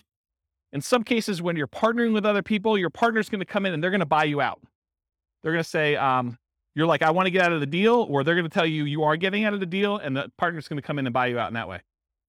And this is ignoring losses like natural disasters, lawsuits, bankruptcy, foreclosure, divorce, right? Those are ways you could also lose your property. You could exit, but I'm not planning on those, although they do exist. Any questions on selling? Making up ground. All right, good. All right, so here are the 6 types of creative financing. I've been kind of telling you all night that I'm going to get to these. I'm finally getting to them, although I have sort of told you about them at some point. So I guess I probably should put this earlier. So here are the 6. We've already talked about what they are. There's a slide for each, so I'm going to go through them. All right, here's a warning. So how many people in here are interested in doing these creative financing type deals? Owner financing, wrap financing, lease options, subject to just one person? Oh, okay. All right. So if you're going to do these, this class is not enough information for you to do them. Okay. Any course you buy online is not enough information for you to do that. You absolutely 100% should do a consultation with an attorney in the market you plan on doing the deals and make sure you have the correct paperwork, the correct way to structure the deal so that you don't get in trouble. Okay. There's a slide on this coming up, but this is like you're given great power, which with it comes great responsibility. You could really screw somebody over with this, and you could screw them over like unintentionally. You just structure it wrong and you don't realize it. And then something happens to you and it's bad. Okay. So you really, really want to make sure, and you don't know what you don't know, right? Like everyone thinks, oh, I did the course. I paid the $1,000. I got the whole thing done. I mean, I got 8 hours of training on how to do lease options. I know everything. Maybe not. Maybe not there. Okay. So I strongly recommend you always get the advice of and use an attorney use an attorney on all creative transactions. Now, after you've done 1 or 2 of them, can you probably replicate what they did in most cases? Probably, right? I mean, I think that's probably true. Although there's nuance and differences in each deal, and an attorney may save you from making a mistake on one. If you think of it as the attorney is just an expense of getting this kind of creative transaction done, you can look at it as an acquisition cost. I think that's prudent to do. So these can be complex, highly nuanced transactions. If done incorrectly, you can get you in expensive trouble. Whatever it is, $1,000 or $2,000 you pay for an attorney to do it right could save you $500,000 later. So that's a good return on investment, in my opinion. All right. It has to be win-win or no deal. So with great power comes great responsibility. It's from one of the Spider-Man movies. I forget which, but I think that's an appropriate thing to say here. Yes, you probably could structure deals that are not win where you take advantage of people, especially people in sort of like rough situations where they've got things going on, where they're motivated to sell a property for whatever reason. They may not be thinking clearly. They may be in a position where if you were unscrupulous, you could take advantage of them. And for all of you that are local, if I hear about you doing something unscrupulous, if I hear you took advantage of somebody, I will do everything in my power to ruin your business. I'll just tell you straight up. Okay. You'll be removed from this group because I don't want someone looking up your name and saying, oh, so-and-so is part of that investor club. They must have learned how to do this crazy, stupid stuff from there. And I'm going to go ahead and assume that James taught it to him and all that stuff. So our community is small enough that you will be removed from the group, but it will not end there. If I find out that you did something unscrupulous, I will go out of my way to say, do not do business with so-and-so. And it will get ugly. So I'm just telling you up front, don't do it. Okay. You'll be banned from meetings. You'll be removed from a member. I banned, I think it's 13 people at this point from the group, in case you're wondering. You should only do deals that are win-win for all involved. It should be win-win or no deal at all. Does anyone have any questions on that? This is your chance to ask me. Yeah,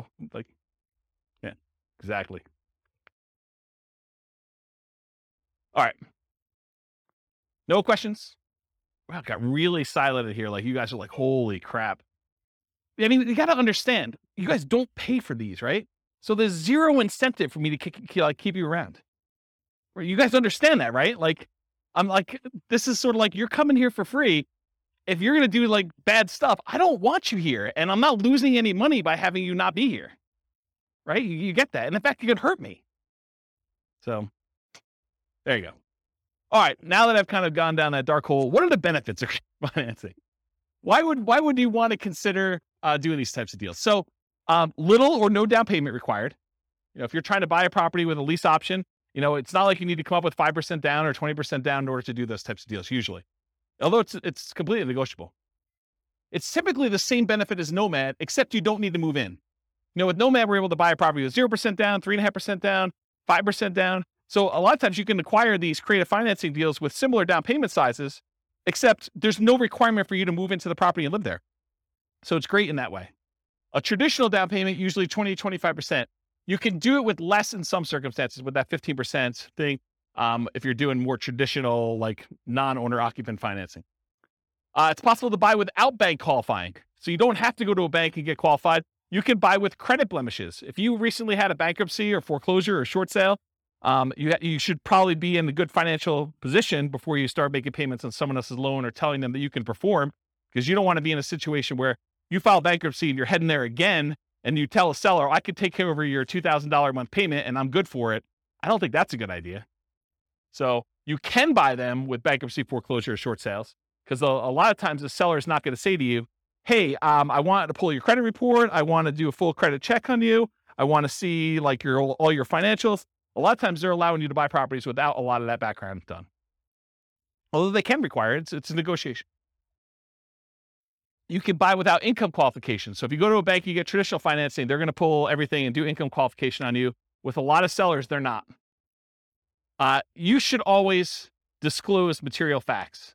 If you're unable to perform, you should not be buying these properties. You should be telling sellers that, this is my situation. And even if it means the deal is going to die, you should disclose that to them.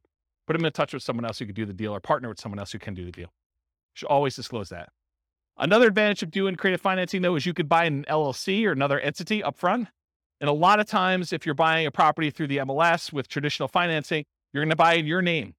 And then after that, you could, if you wanted to, talk to an attorney as to why or why not you may want to do this, but you could move it from your name to an LLC. Some people believe that would trigger the due on sale clause, which gives the lender the right, they're not obligated to, but it gives them the right to actually foreclose on the property or accelerate the loan technically, and then usually foreclosure is the next option. But that's a thing that could happen if you do it. When you're doing it this way, provided the loan doesn't have an underlying due on sale or due on transfer clause, which most of them probably will, unless you're doing owner financing. But if you're actually doing it where you're wrapping a loan or you're buying subject to or doing something like that, you could buy an LLC, but it probably will still trigger that acceleration clause in the mortgage documents. One of the benefits of creative financing, it's amplified return on investments. So some would say improved, but it could be the other way. So if you're putting less into the deal, but you're still getting the same appreciation dollar amount benefit or the same debt pay down benefit or the same depreciation benefit, then your returns are amplified because you have less in the deal. And you could walk away. If things really, really got ugly, you could walk away from properties and do stuff. So see my warning the dangers and risks of real estate investing class. Well, if you're doing a lease option, you don't have to exercise your option. You could walk away in that case. Okay. I guess more continued benefits, self-directed IRA or self-directed 401k. In a lot of cases for doing those types of loans, you need to put down 30%, 35% in order to get those loans done, sometimes even more. So if you're buying a property and you're doing it outside the MLS, you're doing creative financing, you can acquire properties with these self-directed products without having to put 30 or 35% down, which is a huge benefit. You can do partnerships without a credit partner. Remember the 3 roles of credit partners, 3 roles of partnerships. There's the deal maker, there's the credit partner who does the loans, then the cash partner. So you don't need the credit partner anymore if you're coming in and you're taking over a loan, or you're doing lease option, or you're doing owner financing. You don't need that person anymore. Could allow you to buy a property while waiting to qualify for more traditional purchase. So if you're in a situation where you had a bankruptcy and it's about to go away in a year, kind of roll off your credit report, and you're going to go buy a house then, well, this could be a way to jumpstart that. You could buy a property before that technically rolls off. You're fully recovered financially, but it's still on your record. Or maybe you need to increase your income for another year, or maybe you've got great income now, but you need 2 years of tax returns to do something like that. And most of the time when you do creative financing, you're using some type of creative financing exit. You're buying a property with a lease option, and then you're selling it on a lease option to a tenant buyer within a year or 2 or 3 or 4 down the road. And so by doing that, a lot of times you avoid some of these big capital expense hits that you'd experience if you had the property for any prolonged period of time. The nature of the strategies you employ of getting in and getting out of a deal would eliminate some of those capital expense things on there. Does that make sense? Okay. All right, so here are the downsides, why you might not want to do these types of deals. It's a limited selection of properties, and I cannot overstate this enough. The number of deals you can buy creatively, that you can buy subject to, that you can buy on a lease option, that you can buy with owner financing, is very, very, very, very small compared to the number of properties you have a selection of from the MLS. So what tends to happen is you do all this marketing, you find deals where the seller is motivated enough to do a lease option or a subject to or wrap financing or some other type of creative deal. A lot of times there's something a little bit wacky about that property. If it was a regular property that you had to come up with 20% or 25% down to buy, a lot of times you wouldn't buy that. The only reason it's attractive to you is because it's creative financing. And you're like, man, I'm not sure I even want this property. I think that happens a lot. And so you need to make a decision as to whether you're going to spend a lot more on marketing and have a lot less deal flow, or if you're willing to take on kind of like, I don't know, instead of like an A-class property or an A-plus type property, maybe, and this is not like the A-class property where it's like good neighborhood. It's like, I'm sort of just grading them as overall investment, right? It's not like an A investment. It's more like a C minus. Yeah, I mean, so a lot of times it's that. Occasionally you'll come across something amazing. Like I bought my own personal residence that I lived in for many, many years subject to. And that was an awesome property. I lived there for, 13 years, 15, more than that maybe. So a long time, but it was exceptional. It wasn't like that was what was coming down the pipeline every day. Okay. So buying traditionally, when you go and you're like, hey, look, I'm going to Nomad. One of the great things about Nomad is this low down payment, but you have the selection of the entire MLS. You get like wide choice. And in a market where you're not competing against 30 other offers, you have a good chance of buying a property, right? The one you want. So buying traditionally allows you to look at the best properties from the largest selection. Another way to think about this limited selection thing, I'm going to pause on this for a second and harp on it because it's important, because you may be getting creative deals where the price to rent ratio is not ideal, right? It's not one that you would otherwise buy as a rental because maybe the price is a little bit high for the amount of rent you could get. And you're thinking to yourself, man, this is not really a great rental. It's not something I would normally buy.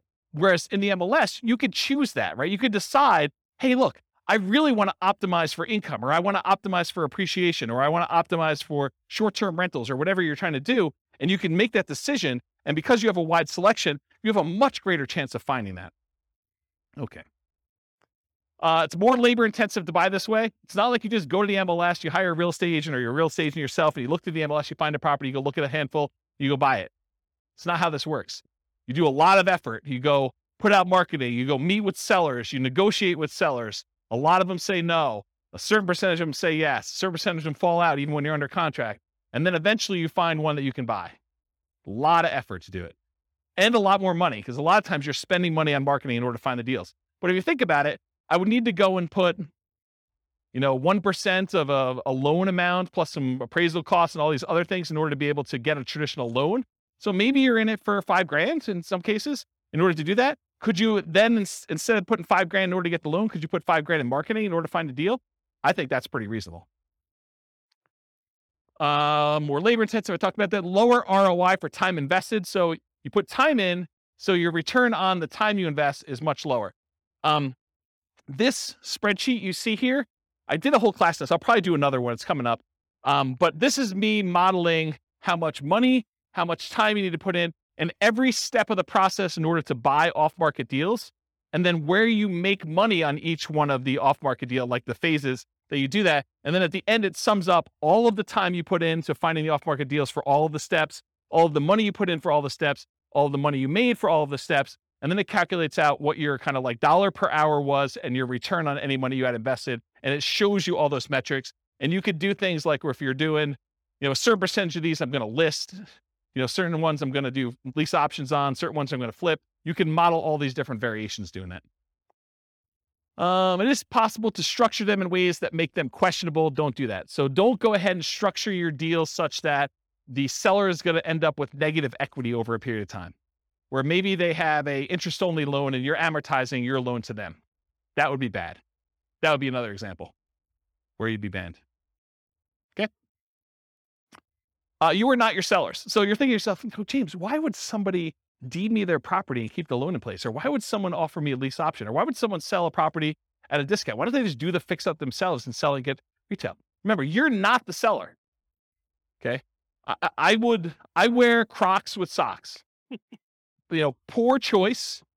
You guys probably wouldn't do it, but I do, and I'm okay with it. Right?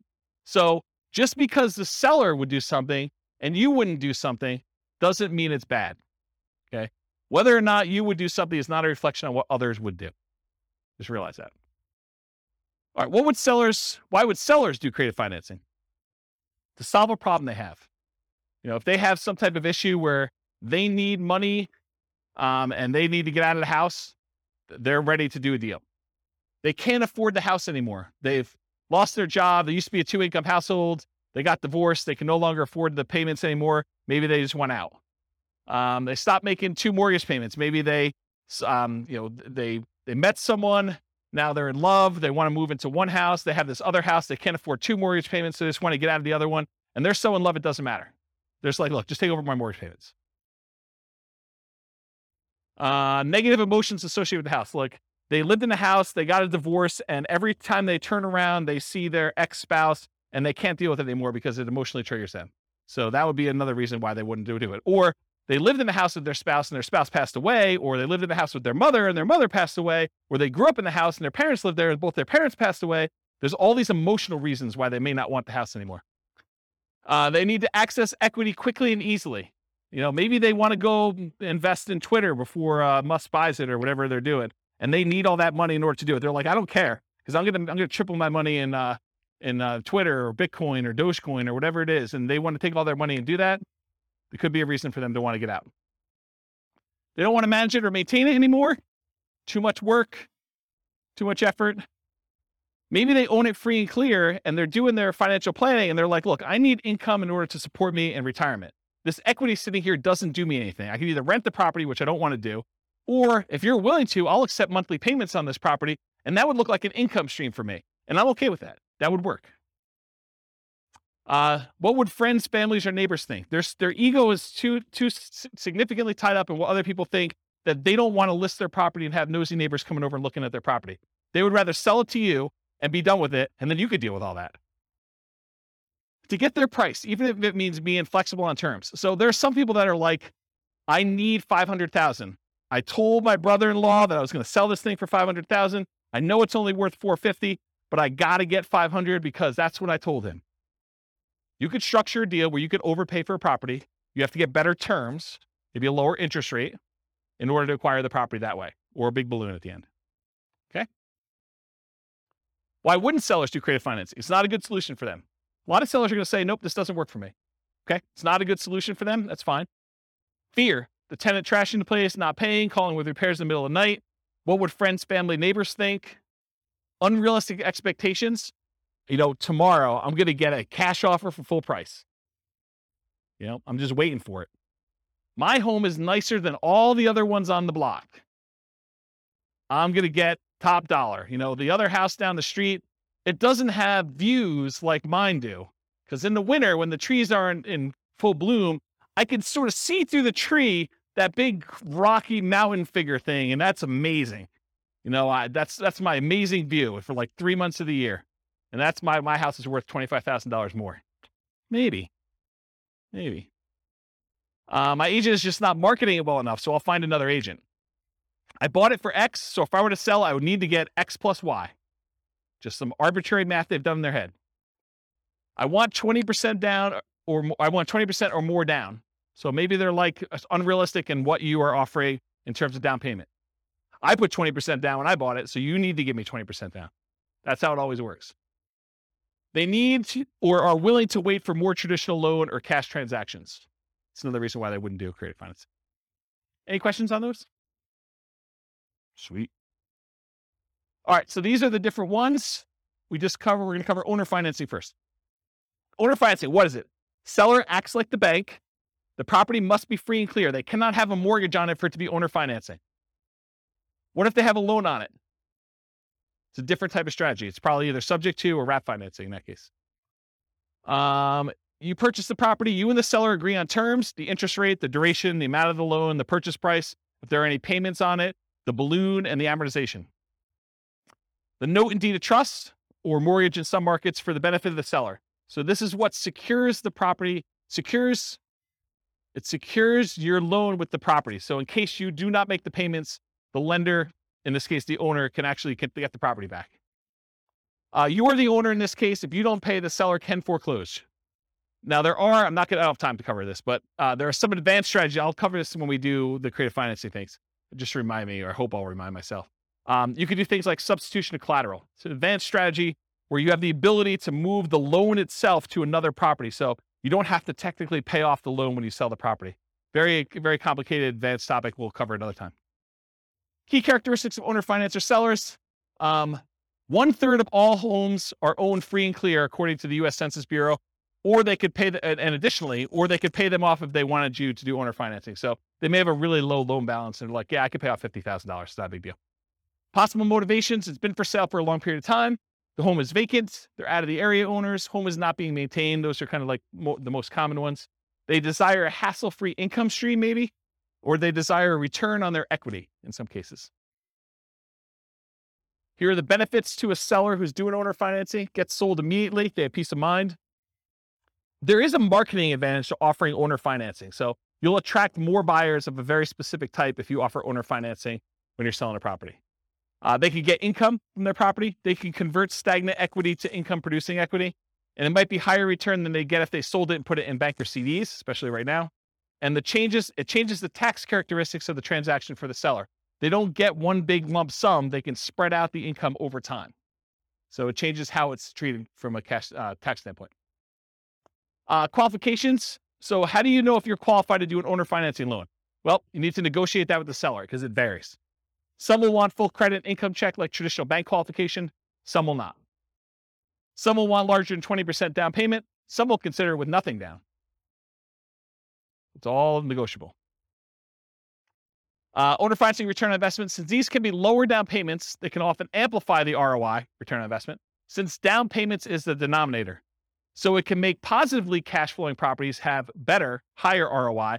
It can have negatively cash flowing properties have worse, lower ROI. It amplifies it.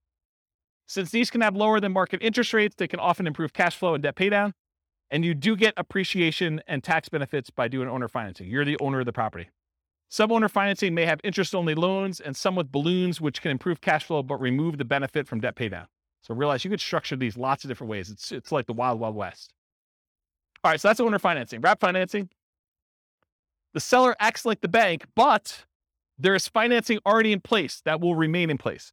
So they have that underlying loan. Like remember the example we used, that $50,000 loan, but you're buying it for $400,000. So they have to make part of their payment to the underlying financing. If they don't make that payment to the underlying financing, that lender can foreclose. That's problematic for you.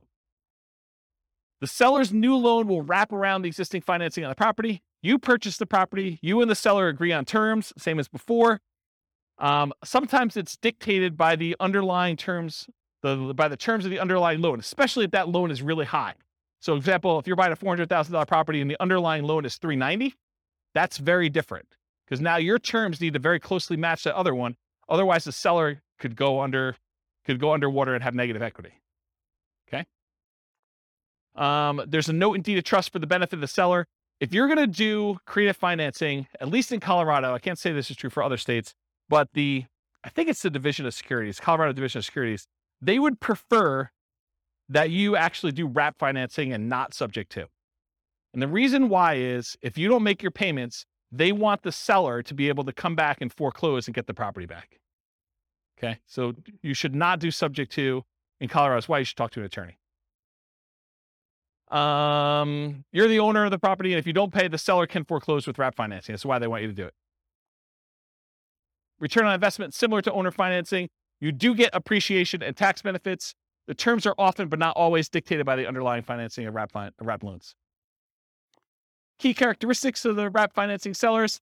Now, remember, 1/3 of all properties are free and clear. They do not have a mortgage on it. So what does that mean? 2/3 do. So 2/3 of the people would be candidates for these types of transactions. Possible motivations: it's been for sale for a long time, home is vacant, out-of-area owners, home is not being maintained, same as a regular owner financing. It could be a possible solution for people in pre-foreclosure. Why isn't owner financing a solution for people in pre-foreclosure? Trick question to see if you're awake. Why isn't owner financing a solution for people in pre-foreclosure? They don't have a mortgage. That's right. See, you guys are awake. That's awesome. So these guys, if they're in pre-foreclosure, if their underlying loan is in foreclosure, this could be a solution. You come in, you agree to make up the loan, the underlying loan, you agree to pay them $100 a month for their equity, and you agree to make a payment that looks very similar to what their underlying loan is.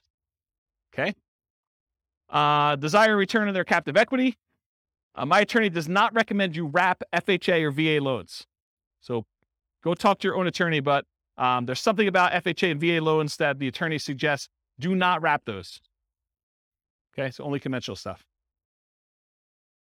You may want to deliberately not market to them if you're trying to do wraps. If you're strategically trying to market to do wraps, you probably shouldn't do this. Concerns with wrap financing: you need to be concerned about the underlying loan is being paid on time. We talked about that.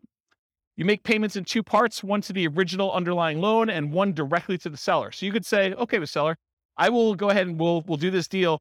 I'll make the payment directly to the underlying loan. Now, they may say, hey, look, I've been paying my mortgage forever. I'm always on time with my bills. I would rather make that payment. So you guys got to negotiate that. But you're like, hey, if they're not good with money, they may take the money and not pay the underlying loan because they don't care anymore. So it's a negotiation. You could make a payment to a third-party escrow service that will take your payment, make sure the underlying loan is being paid. Extra expense to do it that way. If the seller has great credit, their credit is still at risk if you don't pay that loan. In some rare situations, you may need to be concerned that the loan you have with the seller would pay down faster than the loan they have. So do the amortization tables for both and see if they cross. You don't want to do that. The qualifications for you to get a seller to do with this, it varies with each seller. Some will want full credit and income check like traditional bank. Some will not. Some will want larger than 20% down payment. Some don't care and will do it with nothing down. There's a wide range. It's all negotiated. All right, loan assumption. So you, with the permission of the lender, you go to the lender and you ask specifically for permission. You take over full responsibility for the loan on the property. You go to them, they transfer it to you. You are now responsible. You've talked to the lender and did this. It's different than subject to. Subject to, we'll talk about that in a little bit. When you do loan assumption, it shows up on your credit report. It's like you went and got a loan. You purchase the property, you and the existing lender agree on the terms. It's often the same as the original loan, although it can be renegotiated. It's often a fee is required to assume the loan, and often you must qualify to assume the loan. It's very rare now. I would say it's impossible now to find a loan that is non-qualifying assumable. Maybe it's possible you find like a really rogue one, but I mean, that'd be like someone losing their kangaroo in Horsetooth Mountain Park and you stumbling upon it accidentally. It's just not there, right? You don't see kangaroos in Horsetooth. All right, note and deed of trust for the benefit of the lender. So that's like to protect them. Often associated with seller financing in second position for their equity as well. So you could get the seller to agree to take back a second mortgage for a small payment to kind of deal with their extra equity. Because a lot of times you're buying these properties and the property's gone up in value and the loan is maybe paid down some. So the seller sometimes has extra equity and you might need to pay them a little bit on their equity on the property.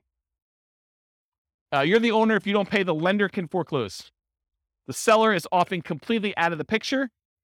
In some really rare cases, the seller may still have loan recourse where if you don't pay, the lender could then go back to the seller as a secondary kind of like make this right sort of thing. So that's a possibility. Loan assumption, similar to owner financing for return on investment, you do get appreciation and tax benefits. You're formally assuming the terms of the loan that you are assuming. So often like the ROI of traditional financing, the ROI could improve if you finance all or part of the down payment with the seller for their equity with the lender's permission. Make sure you disclose that you're doing a second mortgage if you're doing it. Any questions on that? Key characteristics of loan assumption sellers, they have a loan. Whoops. It often helps if the loan is assumable, like FHA. Often requires that you owner-occupy the property. So a lot of times they're not going to do this for a non-owner occupant, unless it is a non-owner occupant to begin with, and they might.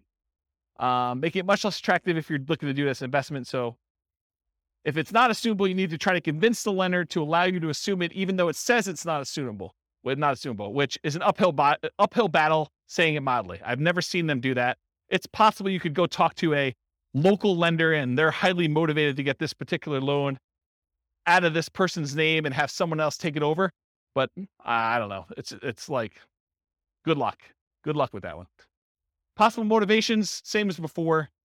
May desire a return on their captive equity. They may want a premium for an exceptionally good loan. With all these really good loans now, someone may say, hey, look, my loan's worth something. You can't get a 2% loan anymore. I know, and now they're 6%. So you're going to pay me a premium for this. And they have good reasons to say that, right? I mean, if you're doing that. And it may be worth it paying that. The qualifications to assume for non-qualifying assumable loans, there are no qualification standards. You qualify assumable loans, it's up to the lender, typically traditional lending criteria. So what you would have to do in order to qualify for a brand new loan is probably what you're going to need to do in order to qualify for this one. If the loan continues to have recourse against the seller after the assumption, the seller should have input on the qualification standards, and each seller is different. Right? If they're still on the hook, they should be able to say. Seller's equity, often, especially in appreciating markets, a seller will have equity above the loan assumption. So expect to either pay the seller for their equity as a down payment and or as monthly payments over time. This often becomes the second position for seller financing, like a second loan. Watch out for negative cash flow, although it might still be worth pursuing for the loan that's good enough. Yeah, 22 on through the mic. Pass that back. Thank you. What's an example of a non-qualifying assumable loan? They don't exist anymore, but there used to be loans where you didn't even have to qualify. Someone could come in and just start making payments on that and say, I'm assuming it. And the bank used to be able to just say, I guess okay, because they have no say in it. That's what a non-qualifying assumable loan used to be, but they don't exist anymore. It's really hard to find them. You know, unless you create a loan, like a private loan to somebody, and it doesn't say like what the terms are for whether you can assume it or not, or you put in there that it's not qualifying, you know, you could do like a private loan where that happens, but I don't see them anymore. I think the last one was like 1987. And if they're 30-year loans, I mean, that would have been 2017 or 2007 when we would have saw the last one. Yeah. So I heard that there are some banks if the house has 40-50% equity in there, and they can just take anyone to come in and assume the loan without checking their backgrounds, like credit score and stuff. Is that? Have I've you not heard heard of that. So if you find one of those, definitely reach out to me and let me know. Okay. But I've not seen it. Okay. Yeah. All right, cool. Types of loans to assume. So this is sort of like my internal checklist, or at least a discussion. I would prefer to take over fixed rate loans versus variable rate loans. Makes sense, right? I would prefer to take over fully amortizing loans versus loans that have balloons, because a balloon on a loan is you pay for 20 years, and then whatever your balance is at the 20-year point or whatever the time period is, then you have to pay the full thing at that point in full. So if you still owe $200,000, they're looking for $200,000 at one time. That's what a balloon is. Fully amortizing loan gets paid off over the duration of the loan. So over that 20-year, 30-year period, the whole thing gets paid off, so that you end up with zero at the end. That's the difference between fully amortizing versus balloons. I prefer long amortizations over short term. You want a loan that's going to have a lower monthly payment. I heard that they're doing loan mods at 40 years now, or they're talking about doing 40-year loan mods, which is crazy. But longer you have to pay off that loan, the lower your monthly payment is. It's closer it gets to a interest-only loan, which is going to be your lowest payment in most cases, unless you have a negative amortizing loan. High interest rates versus low interest rates, I would prefer low. Qualifying assumable versus non-qualifying. If you can take over a non-qualifying, that's better. And recourse versus non-recourse. If you cannot have to be responsible for the loan if something goes south, that's better than having to have responsibility. So that's what recourse is all about. All right, the rent-to-own family. That's rent-to-own, lease-to-own, lease option, lease purchase. So what is it? You agree to rent the property from the seller, and you have the right to buy the property at some point in the future. That's what that's all about. So you and the seller agree on terms, the rent, the duration, who handles maintenance, how that's all done. Often the purchase price and the terms of the purchase are also covered as well. And then often an upfront fee is expected to do a rent-to-own or lease option or lease purchase. Microphone. I'm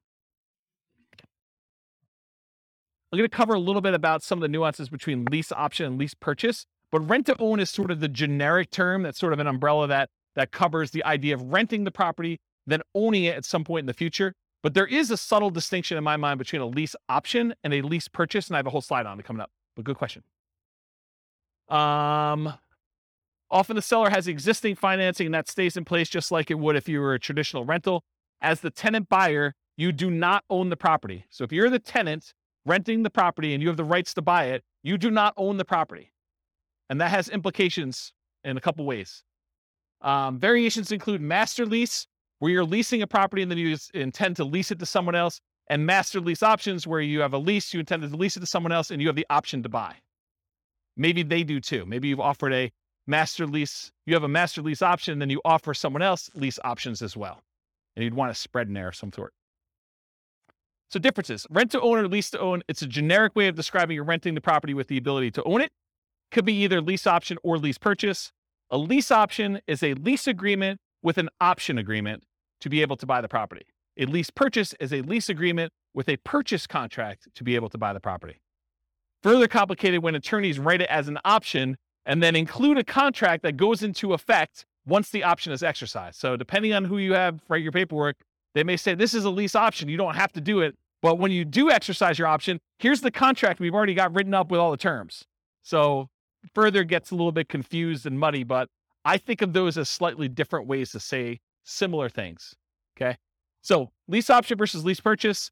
You're leasing the property. You have the option to purchase the property at some point in the future. You do not have to buy.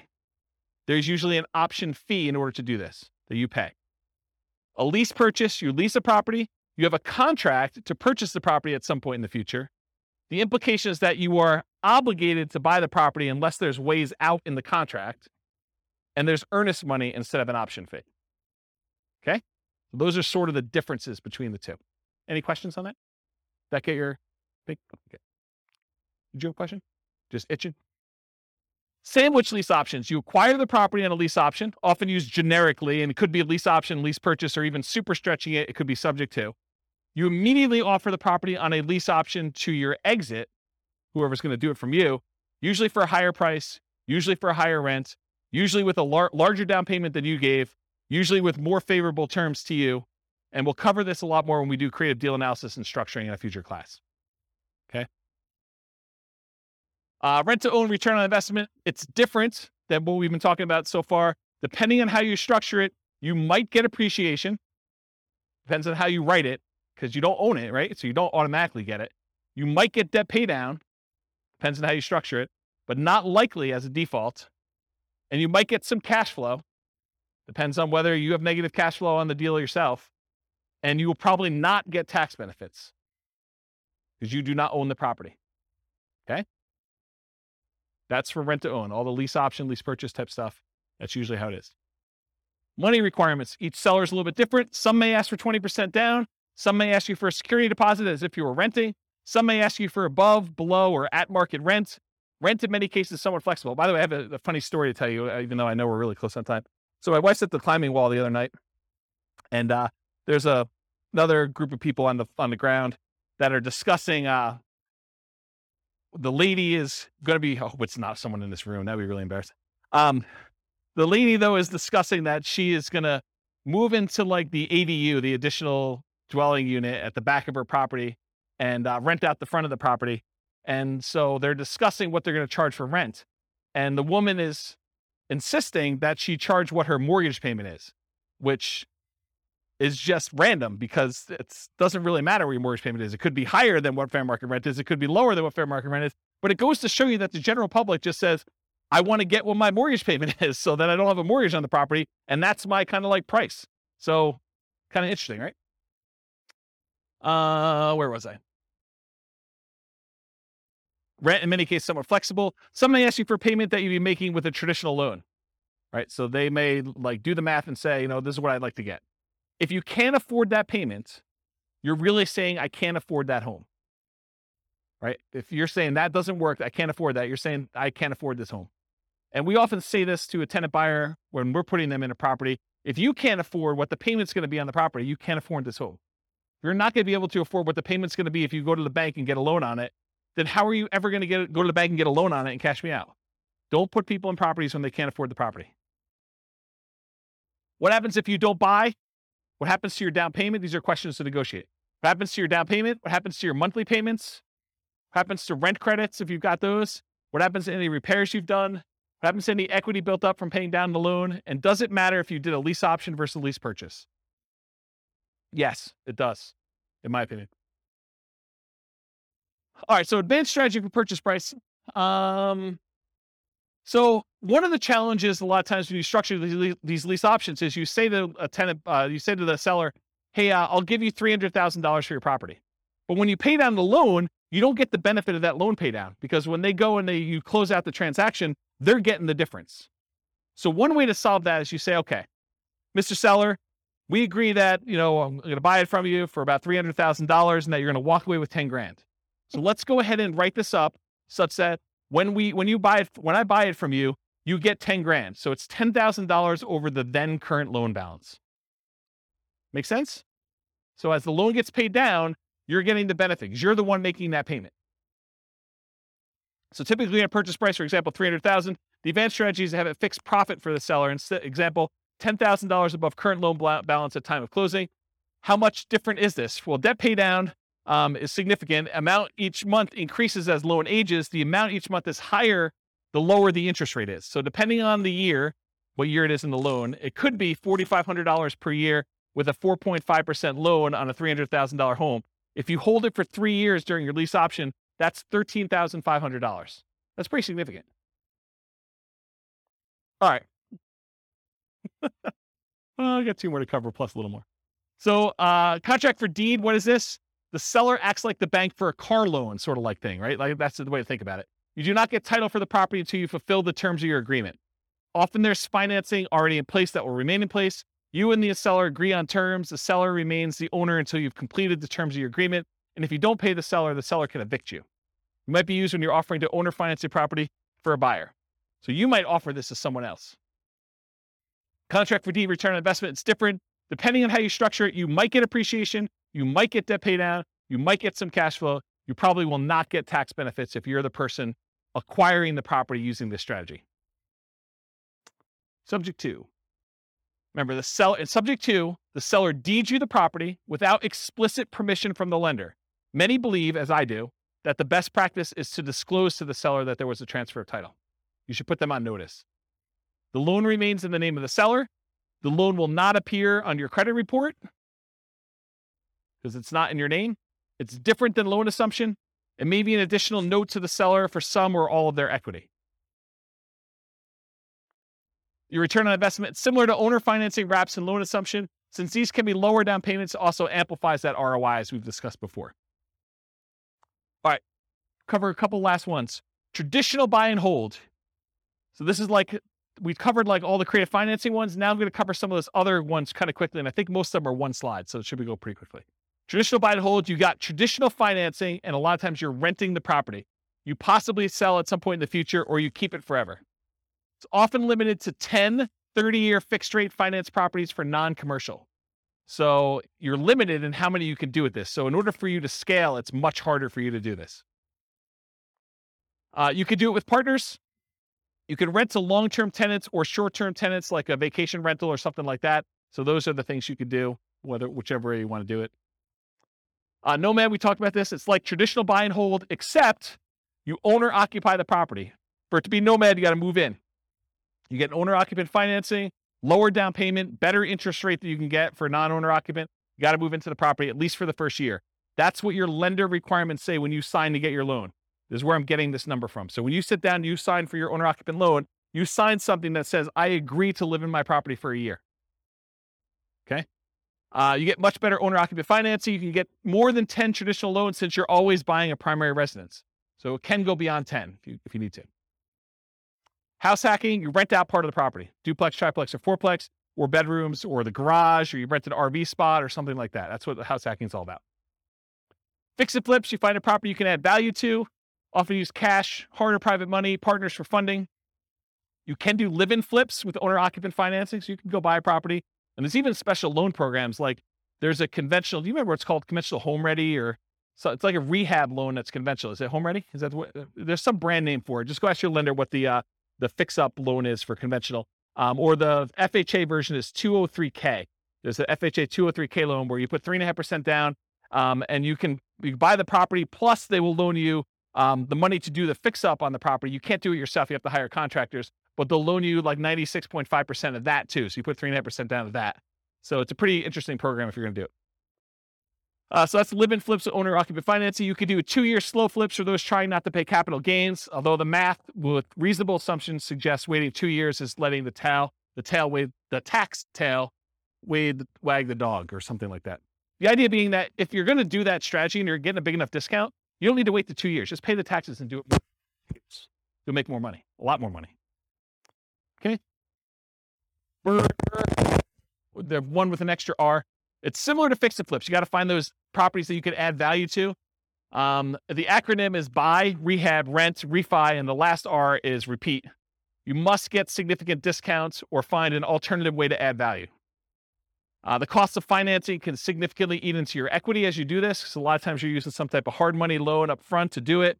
And then usually the refinance loan is not cheap. It's not usually a really low cost loan program to get to the cash out refinance. Or sometimes I guess it's not a cash out refinance. Could just be like a rate and term, depending on how you finance it. Rates on financing often get worse than rates for purchase. So your long-term loan interest rate is often a penalty than if you just bought it for cash or bought it with a traditional loan to start with. So realize you're trading some of these things. And a lot of times you leave some money in the deal. Wholesaling, you find a deal, you control a deal, you sell your rights to the deal. Often selling your rights in a contract. How does this compare to real estate brokerage? I think I covered that already, didn't I? Okay, let's skip it. Wholesaling, selling wholesale properties, but closer to retail prices to retail, a lot of times owner-occupant buyers. So it's like wholesaling, except mom and dad are going to move in. Not your mom and dad, but some mom and dad with a family is going to move in. Right? They're going to do that instead of it to an investor. That option auction, we talked about that too. You find a property, you get an option on it. You market the property like crazy for a bid sale over a single weekend. You sell the property to the highest bidder using a round robin strategy. And then you make the difference between what you sell it for using your round robin thing and what you have it under contract for with your option. Short sales and foreclosures. We talked about what are short sales. We talked about foreclosures. Anyone not know after this point? Because I think I covered it twice, right? Okay, good. So we do those. Usually foreclosures are the auctions, either the county or the MLS after they've gone back to the bank. And short sales are usually from the MLS or for sale by owners. Real estate investment trust. They're basically that fund where people get together and they're buying big buildings and you can become a cash investor in those. You buy them from your stockbroker. It's usually an all cash investment. You're not usually able to finance those that I'm aware of. And they're usually passive. Tax liens and deeds, it's county dependent. They vary, like what the interest rate you pay. Some you bid down the interest rate. Some you're getting a fixed interest rate. Some you have to wait. You have to wait a certain amount of time before you can foreclose. Some you can do stuff earlier. I mean, there's all sorts of variations. Every county is a little bit different. You pay back property taxes, take ownership in rare cases. A little side note, a little fact. This was the first real estate investing book I ever wrote. It was on tax liens and tax deeds. Kind of thing. I was buying some of those. I was like, hey, I bet you people would like to know how I'm doing these. And in some really rare cases, they don't actually pay off their lien, and you could take ownership of the property just for the amount you paid in taxes, plus some foreclosure filing fee type stuff. So it's sort of like the grand slam random home run that you occasionally get, really rare, but it's a way to boost your return and sometimes get a property. Not like that, no. Partnership syndication, you find deals in all the ways that we've discussed. You partner with others to assist with roles you're unable or unwilling to fulfill. Remember, there's the syndicator or the deal maker. or the manager of the deal. There's a loan partner and then a money partner. You can have someone do one or more of those roles that you're not willing to do if you're kind of putting together partnerships or syndication. Or you could be one of the other roles if you want to get involved. You could be the money partner or the loan partner to do that. Okay, I got 2 slides left. I'm going to be good. Okay, so non-creative financing type stuff. So this is like the non-creative ones that we covered. Like we're not talking about owner financing, those types of things. So traditional buy and hold, including short-term rentals, that's where you typically do these more like traditional financing type things. Going to the bank and getting a loan. Nomad, you typically go to the bank, get a loan. House hacking, typically go to the bank, get a loan. Fix and flips, a lot of times you're going to go get like some type of hard money loan or some type of bank product to do that, including live-in flips, 2-year slow flips, and partnership flips. We're doing Burr and Burr, you're probably going to do more traditional financing. And then syndications and partnerships, you're going to do this. Okay. So these are like the non-creative financing type things. And then here are the miscellaneous ones where you're not really getting bank financing. Wholesaling, you're not really getting financing at all. In some cases, maybe you're getting, the dough for a day or transaction funding if you have to close in order to get your deal sold. And then if you're doing real estate brokerage, what's great about it is there's no financing, right? You get a seller to agree to let you sell their property. There's no financing you need. A really weird, twisted way, and it's not 100% correct, so don't say, James told me it's this. It's technically not, but one way to think about real estate brokerage is you have an option on a property. You've got a seller to say, hey, look, you have an option to help me sell this property, and I'm going to pay you a fee if you can find a buyer who's willing to pay this number, right? Isn't that sort of what it is? So, I don't know, real estate brokerage is a pretty interesting way to do it. And you only have to do half the thing if you're doing that. If you're wholesaling, you can either find the buyer or find the seller and you still get paid. Wholetailing, you don't need any specific financing to do that. Option auction, you don't need to get a loan or do anything for that one. If you're buying at auctions, if you're auctioning off a property that you own, you don't need any financing to do that. But if you're going to go buy at an auction, it's usually cash. And then tax liens, tax deeds, sales, you're usually paying cash in order to get those. You're not really getting financing, and a REIT, you're not getting financing. All right, last slide, and I'll take questions. As if I haven't been taking questions all night. So which strategies might I consider if, and this is sort of to answer part of your question, Rob, but if I don't have a down payment, which strategies do you do if you don't have down payment, right? Like you start thinking to yourself, like, what could I do? Well, there's that real estate investing versus real estate entrepreneurship discussion we've sort of been hinting at or having. And that is when you're a real estate investor, you're taking money, you're deploying it, and you're expecting to get a return on that. That's real estate investing. Real estate entrepreneurship is like you're going into the business of something related to real estate investing. You're either doing fix and flips, you're doing wholesaling, or you're being a real estate broker, but you're like trying to earn an income by being in or around the real estate business. But you're not taking capital and deploying it necessarily in order to do that. So if you don't have a down payment, those are sort of like the 2 ways to look at it. You're probably not doing real estate investing because you don't have money to do it. Or if you are, you're doing some type of like really low down payment option, right? So, but in order to do this real estate entrepreneurship, in the majority of cases, it's a sales and marketing skills type position where you have to get good at selling the seller in order to get a deal negotiated correctly. And then you have to go sell your tenant buyer in order to kind of get that out there. Or you got to go do, if you're doing wholesaling, you got to go find your sellers and your buyers. Or if you're doing, fix and flip, you got to go negotiate the deal and get the deal. And you got to manage contractors. And, there's other stuff, there's skills they're doing that. And then we talked about getting rich fast in real estate versus getting rich slow in real estate. And they're both really slow in my opinion.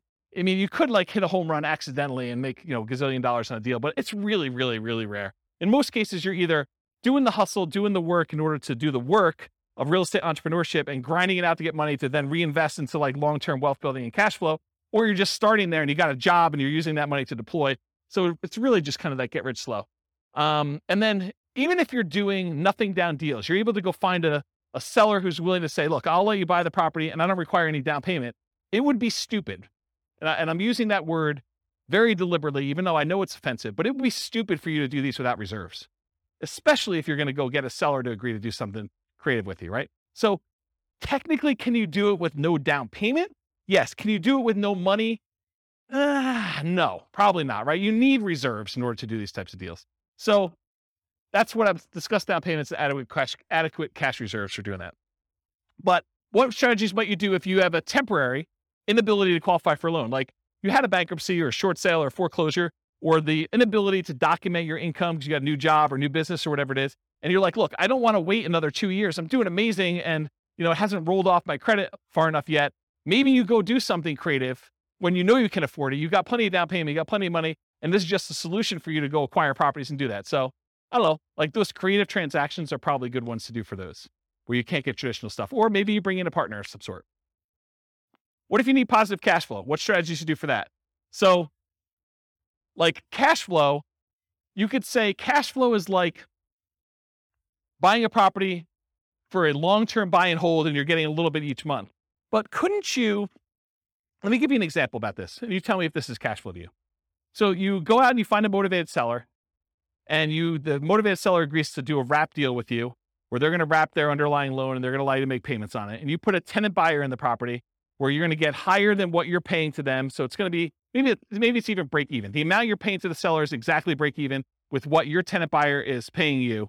And maybe you got a little tiny bit of option fee from the tenant buyer, which kind of covers some of your costs to acquire the deal. So you really got nothing in the deal. You're break even cash flow on the deal. But 3 years later, the tenant buyer is going to actually go get a regular loan from a bank, and they're going to close out, and you're going to make $20,000. So if you think about it as a black box, maybe you put a little bit of money in, but that money kind of came back out really early on. And then 3 years later, at the end of the black box, there's $20,000 that pops out. Is that cash flow? I mean, it's $20,000 over 3 years, right? Yeah, it's like a delayed cash flow though, right? So that's sort of what I mean about the need for positive cash flow, option fees and pops compared to monthly cash flow. And what if you're concerned about the market might decline? Well, lease options, where you're leasing the property and you have the option to buy it. If the market crashes, you're just like, I choose not to exercise my option. Here's the property back, Mr. Seller. That's one. You do regular options. You can do real estate brokerage. I mean, real estate brokerage, you're in and out really quickly and you have no obligation to the properties. So you can do those. But for long-term wealth building, I think you sort of need to put a stake in the ground and say, I'm going to hold out because you want to be in the market for that long-term wealth building. So for like that part of it, I think you've got that market risk. And if you've got a long enough time horizon, I don't think it matters because you could have a dip short term. But if you asked me to bet on the long-term growth of the real estate market, historically over 100 years plus, it's 3% a year. And there've been dips in there, but you give me a long enough time horizon, I'm like, I feel pretty comfortable it's going to be worth more at some point in the future. And if not, even if it's the same value and I paid off the loan, now it's free and clear and it's cash flowing. So that's how I think about that. And if you want to buy in LLCs, if you're really hyper concerned about, asset protection and liability and risk and stuff like that, there are ones you could buy where you don't have to, move them to a LLC after you acquire them with traditional financing. You could buy subject to and buy in the LLC to begin with, or you could buy with a lease option and buy in an LLC to begin with. You could do owner financing and buy in an LLC to begin with. But those types of ones you can do where you're able to buy them in LLCs or with partners as well. All right. Any questions?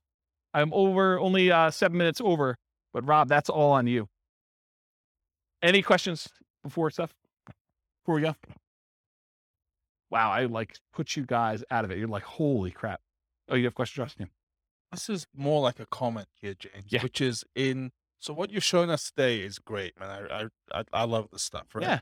But what's happened in the last 3 years is that there are new players that have come into this market where we have everything that we do is we buy ugly houses, guys, and fix and flippers and brewers and nomads and that. There's a property tech company that's come up backed by Wall Street, which is doing a version of it. So they've taken all our best plays and they've come into the market. So Open Doors an iBuyer, Homeward is a power buyer who will give you the cash up front. Divvy is basically a rent-to-own company. Yeah. It's amazing. And so they've changed the field a little bit. But I just realized as you were going through it, there's actually tremendous opportunity to work in that space between these guys and what we're doing now. It's kind of crazy, actually. I've just never thought about it until you showed me this. There's tremendous opportunity. There's tremendous opportunity to wholesale to iBuyers because they're overpaying for everything anyway, right? Yeah. Yeah, I think the way I think about this is we used to live in a land of bliss. It didn't seem that way at the time, but we sort of had this really weird hidden monopoly on all these different options. And I think as Wall Street is coming to play and the internet and availability of information, sites like BiggerPockets that have sort of made this available to a much larger group of people, I think you see this increase of competition and you need to become niched, and you need to become specialized, and you need to serve people and find ways to add value, whatever that is. And I think there are fewer opportunities than we used to have in some ways, and there are more in others because now we have more insight into the market, where before it was hard to find these deals and to let people know that you were around and doing stuff. And now it's easier to do that and harder at the same time. I mean, it's like a mixed bag. So I think there are some strategies that don't matter, like Nomad as an example. If you're doing Nomad, does it matter if there are iBuyers? Does it matter if there are things? I don't think so. I think that's a hugely advantageous strategy to use. The long-term buy and hold, I think, there's enough opportunities in there to still do those. But doing the like fix and flip ones and doing the burst strategies, I think it's getting more challenging to find some of those opportunities, especially in heated markets like we've been. And I think as markets soften, you'll see opportunities to do those. But I also think that there are solutions for the creative financing stuff coming. I don't think it's quite there yet because the market's still hot. But I do wonder a little bit if we're going to see a percentage of those guys go to the iBuyers. If we're going to see them, hey, look, I don't need to go sell to another investor. I could go onto this website. They'll give me an instant offer, subject to an inspection and some other things. And so I think you'll lose some of them that way, but not all of them, because I think some of them, the price may be too low, especially if they're high loan to value, and coming in and doing like a subject to or creative financing could be a solution for some of those there too. So I don't know. Yeah. Sell to the iBuyers. Sure. Absolutely. Yeah. Yeah. I think that's a sub niche in some ways, right? Like that's you specializing in who your end user buyer is. But I think there's enough demand from mom and pop investors too, where iBuyer wants them, but so does mom and pop investor. And they may, especially in aggregate, they may be able to eat as much as you can produce. So especially if you're not doing anything at scale, right? If you're not going into 300 markets and trying to go crazy, iBuyer makes a lot of sense if you're trying to scale that way. If you're doing, a couple deals a month or one or two deals a quarter, then, a mom and pop investor is plenty good for acquiring all those, I think, in a lot of cases. All right. Any final questions? Was that helpful? Was that like a good sort of like overwhelm you class where you're like, holy crap, James, what was that all about? Is that good? All right. Well, I got nothing else for you. Thanks for coming, everybody. I will see you all next week. With home prices up, mortgage interest rates up, and rents up, but not quite enough to counteract the higher prices and interest rates, cash flow on rental properties in Kent is harder than ever. Book a call with the Real Estate Financial Planner to apply our proprietary 88 strategies to improve cash flow on your rentals.